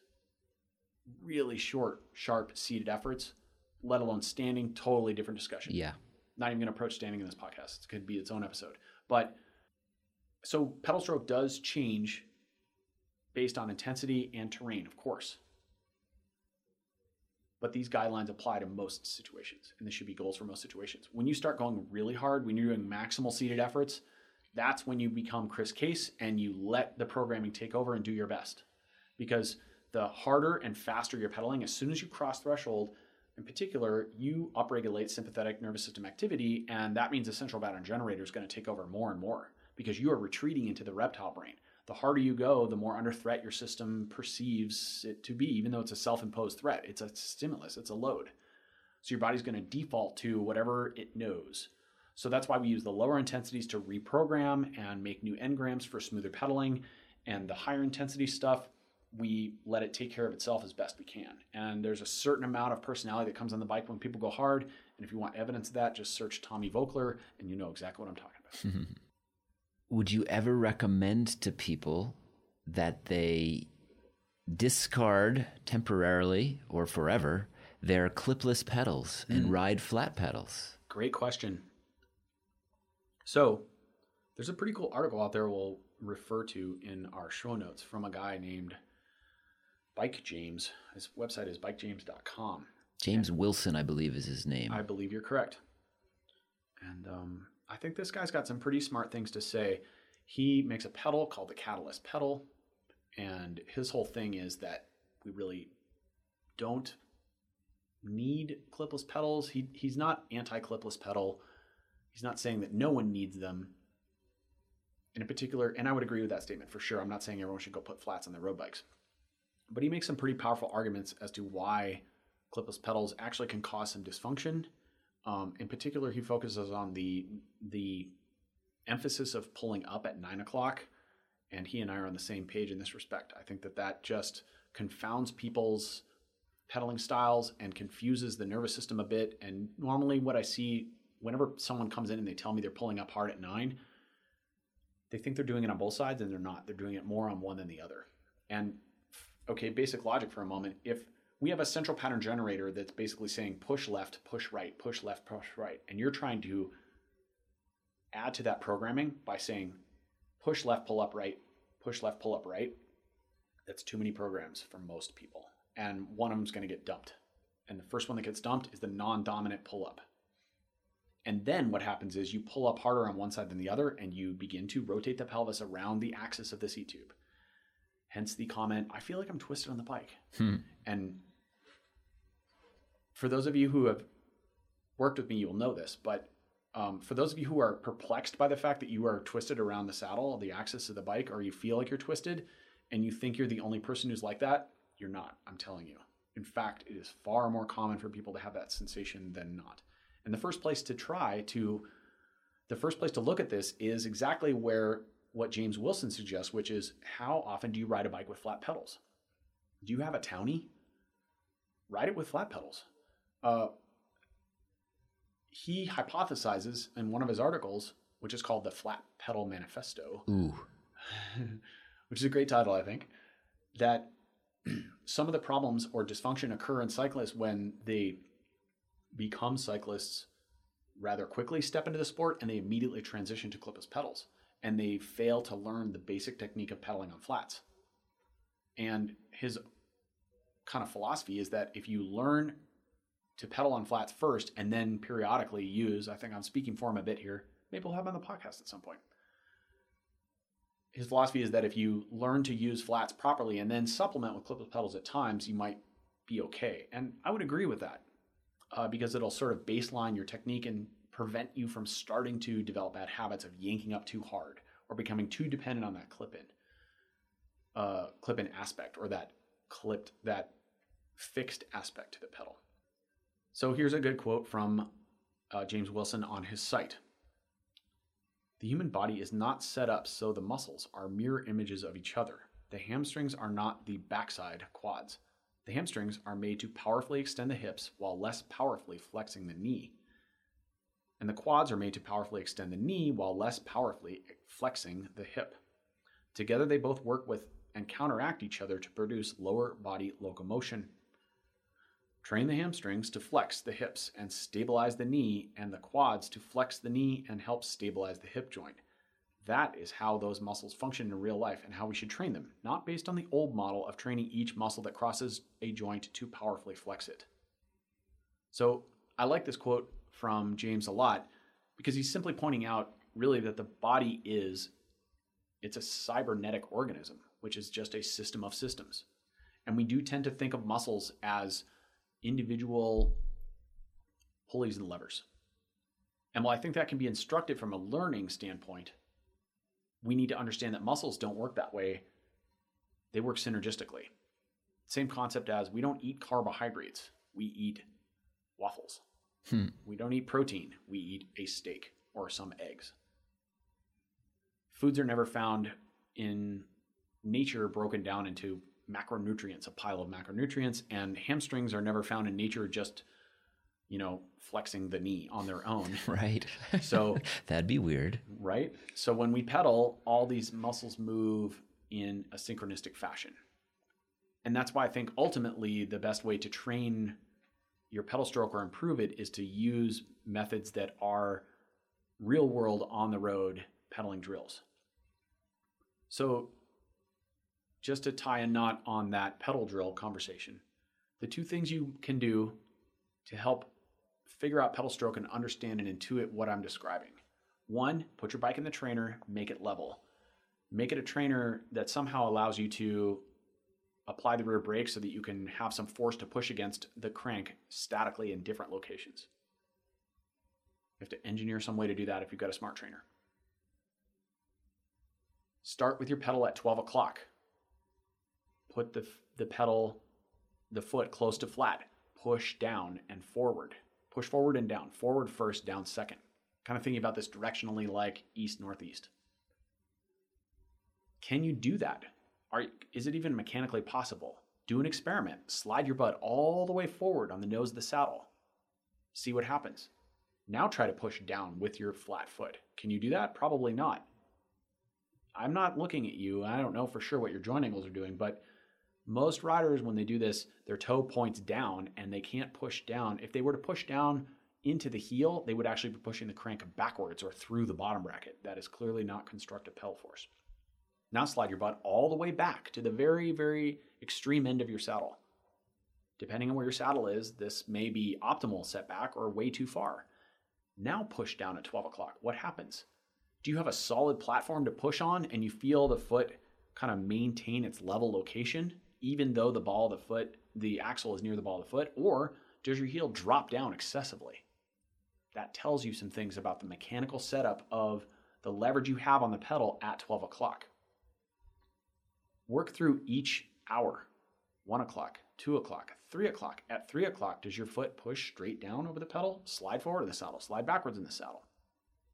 Work your way down to bottom dead center, which is at about 5:30. Pull back.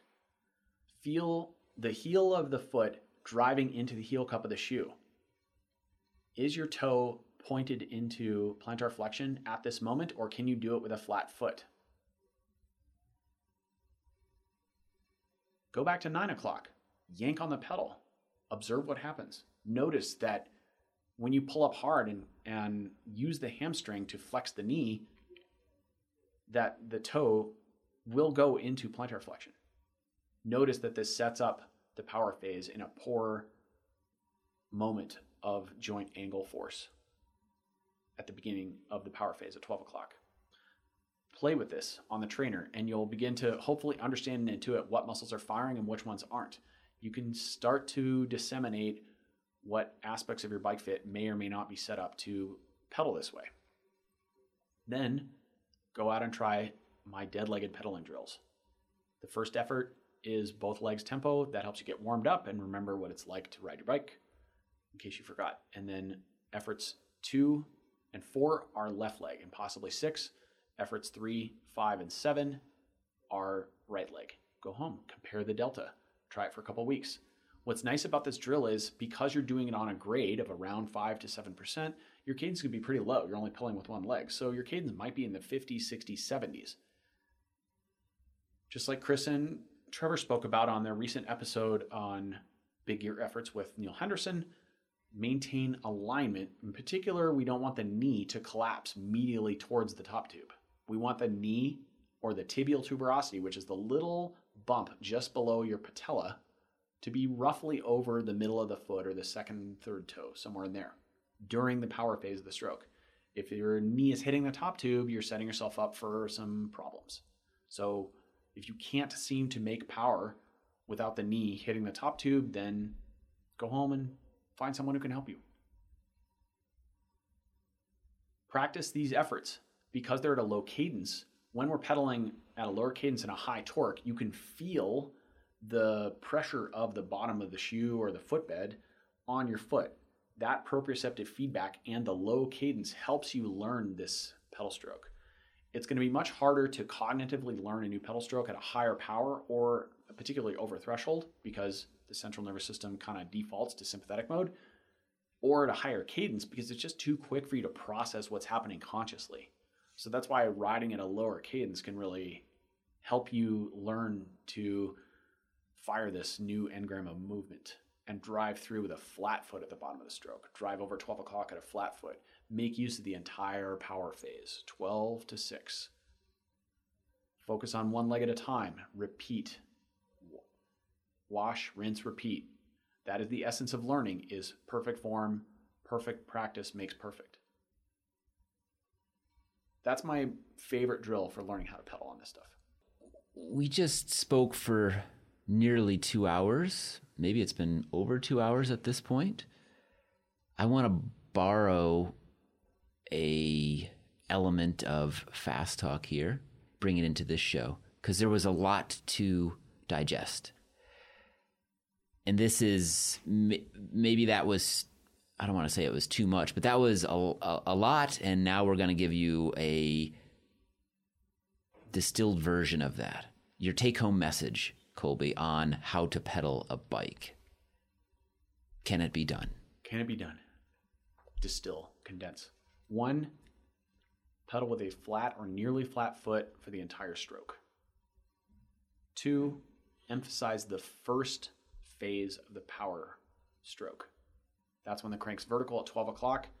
Really focus your effort on beginning to push forward and down at 12 into 1 and 2 o'clock, and then focus on 4:30, 5, 5:30, pulling back, not up, but back at the bottom of the stroke. Don't worry about 3, 4, and 5.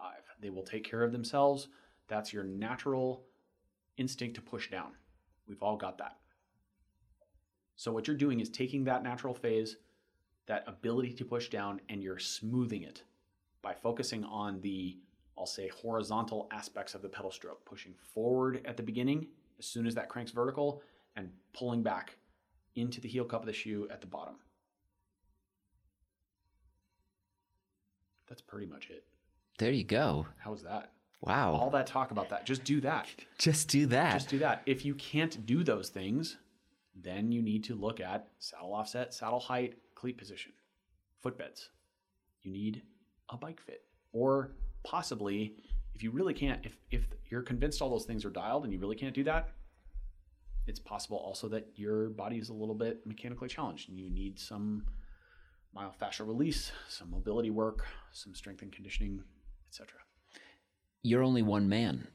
All those listeners out there are clamoring to get a bike fit with Colby Pierce, but they can't because A, they don't live here, B, you can't see them all, et cetera, et cetera. Oh, that's just lies and propaganda. They make airplanes for that problem. Oh, so you do want to see all these people. But my question is going to be, okay, so they can't get here, they don't, Yes, Is there a way, and they buy into this, let's call it a philosophy, because there have been some moments in here that they've been to other fitters and they're like, nah, Colby Pierce, he's a dum-dum. But they've listened to this episode and they're like, Colby Pierce is awesome.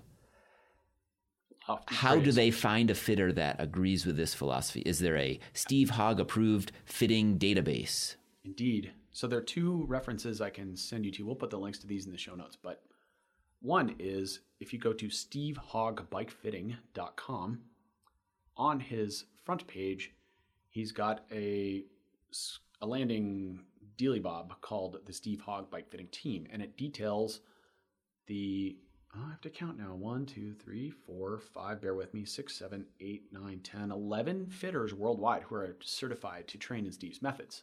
That's a small number. That's a exclusive crew. Steve has very high standards as who he lets in his clubhouse. I was the second trained fitter under his method. We have fitters on just about every continent now. Well, not the icy ones. So if you... There's no penguins that are Steve Hogg approved? Not so far. Damn. I want my bike fit with an emperor penguin. We do have a guy in Scotland and a guy in Canada. So in Ontario, that's pretty icy, right? That counts. So we have fitters worldwide. That'd be my first choice. The second option, if you can't find anyone on Steve's list, that's a good resource. And I get this question quite a bit. So I'm happy to share this on the site. There is a website called the International Bike Fitting Institute, or IBFI-certification.com. I'll drop that into the show notes as well. And when you go to that page, you'll see a menu that says for fitters and for cyclists. And then there's a find a fitter button you can hit. And it sends you to a map with all sorts of little happy gizmos. And you can zoom into your chosen location and find a fitter. And it's got information about the fitters on the site, including their credentials, and it rates them levels 1 through 4. And the higher the rating, the better they are. It's sort of backwards from USA Cycling categorization. When you're a 4, you're really good. And there are some good fitters on there. So it's a good resource for people to learn a little bit more about their local fitters. And if you get really lost, you can also just email me and I'll do my best to give you my hand-selected fitters. There are some fitters that I definitely recommend who are not on this list, or who are on IBFI but are not Steve Hogg fitters. Mm-hmm. It's not an exclusive club. We are inclusive. Very good. Now everybody knows how to pedal a bicycle. Yay, go forth and pedal the bicycle. Hi there, Cycle Knots. Just some quick thoughts to wrap up this podcast. There are a few bits I want to mention. I do my best to speak with clear language, and this is a highly complex topic, obviously. Upon editing, I did notice a few errors. Not critical errors in the sense that I said the wrong thing, but more a few terminologies that were juxtaposed. Unfortunately, given time constraints and the enormous amount of work that all of us have to do, it's not always possible to edit every single one of these. So if you get confused or you want to call me out, then just hit me and we'll discuss. Remember, my email is cyclingin alignment@fastlabs.com. Also, I'll mention that I wanted to unpack a bit about the primal patterns of cycling. These are Paul Chek's ways of reducing all sports movement into 6 primal movements, or primal pattern movements as he calls them. These are the bend, lunge, push, pull, squat, and gait. Cycling has all of these in some form except for the squat. The squat would be both legs at once. So cycling is a bend pattern. It is a hip-hinged pattern statically. That's how you sit on the bike. It's continual lunging as we pedal with the left leg and the right leg. These are effectively lunge movements. When we pull on the bars, specifically when standing out of the saddle, we are pulling with either the ipsilateral or contralateral arms. Ipsilateral is just a really fun way to say same-sided, and contralateral means other-sided. So when you're pulling on the hoods on a steep climb, for example, out of the saddle, you're pushing down with the left leg, you're pulling up with the left arm. Provided that your core is strong enough to help deal with all these forces made at the distal segments, otherwise known as your foot and your hand, you'll go straight and the bike will go forward. But if your core is really weak, then all that force pulling on the bar and pushing on the pedal just results in a lot of twisting of the torso. So the pull pattern is used pretty extensively during cycling. Also, sometimes you'll pull with the contralateral arm when you are sprinting or accelerating with a lot of force. Depends a bit on the starting speed of the acceleration, the gear you're in, the grade, some other things. But we can pull with the ipsilateral, the contralateral, or both arms at once at different moments of cycling. Also, there is a push pattern in cycling in the sense that we are holding our torso up. Specifically, we are in the drops. If you think about it, you're pushing against the drops to support some of the weight of your torso. If your saddle's far enough behind the bottom bracket, then your saddle supports most of the weight of your torso, or at least more than your arms do and shoulders do. Of course, we talked a lot in the podcast about how the gait cycle is, I think, the neurological basis for pedaling. So what I'm saying is, of the primal pattern movements, we've got all of them in cycling to some degree, except the squat. Also, in regards to the dead leg drill I described on the pod, there are a couple bits I want to mention, and I'll wrap these up quickly. I know it's been a long episode. But when you are learning this drill, or really any time you're pedaling, I like to ask my athletes to think about the foot as a tripod. What does that mean? Think about the way you're delivering force to the shoe or the pedal, and visualize the center of the heel bone or the calcaneus on the bottom of the foot, the center of the first metatarsal, and the center of the fifth metatarsal.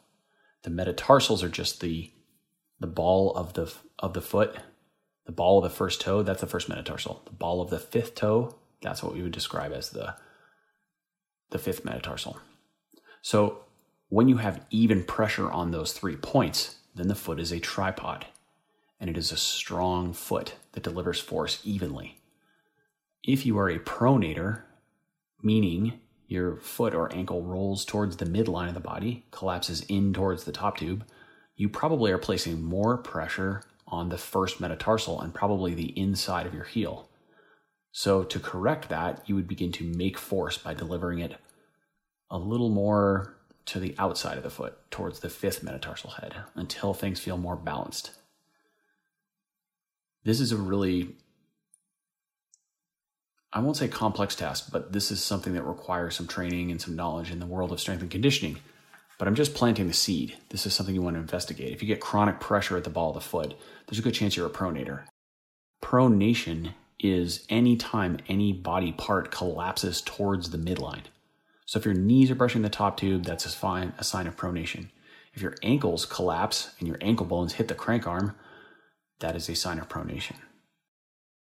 Likewise, if your shoulders roll in, that is a sign of pronation. That's a form of pronation. I'm not saying pronation is good or bad, it's kind of demonized, but you should understand the concept. The opposite of pronation is supination, or expansion away from the midline of the body.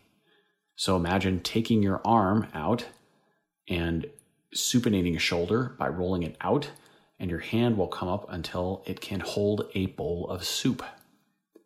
There you go. There's your mnemonic. Now you remember what supination is all the time, and you won't get confused on which one is pronation and which one is supination. Another point on the dead legs, they're a good training exercise and they can help instill some of the philosophies I have in how to pedal a bike. They can also be used as a diagnostic tool, meaning if one hamstring it gets a lot more sore or a higher rate of burn during the intervals than the other, that means you've got an imbalance and you should look into that. It could mean you're using one hamstring more than the other. It could mean that one hamstring is inhibited. It could mean that one hamstring is overstretched. It could mean you're twisted around the pelvis. There are lots of rabbits to chase in this case, but we all love chasing rabbits. That's why we're here. So I'm just letting you know that if you do have big imbalances during that exercise, if you do 2 or 3 by left and 2 or 3 by right, and you're getting a big difference in the power and in the sensations you're having, either in the muscular burn might be one way, or in sit bone pressure on the saddle, otherwise known as the ischial tuberosities, the contact with the saddle. If you get more twisting or less pelvic stability, or maybe your back gets sore on one of them, those are all signs. Anytime we have asymmetrical patterns or challenges that come up during training like this, we want to look at them and dig into it and try to figure out what's going on. Likewise, if you feel that you are unable to make that foot pressure, like using the foot as a tripod during one side or the other, that's also something to look into. Try to figure out if you're supinating or pronating. There are lots of ways to handle that stuff. So I just want to give you the heads up on those little bits. Thanks again for listening. And again, if you have questions, cycling and alignment at fastlabs.com. I really appreciate you listening to my ramblings and my philosophies. Gotten a lot of great feedback on this podcast, and that's what motivates me and inspires me to keep it going, because I am here to help people, and that's what I'm getting from this for the most part. So thanks.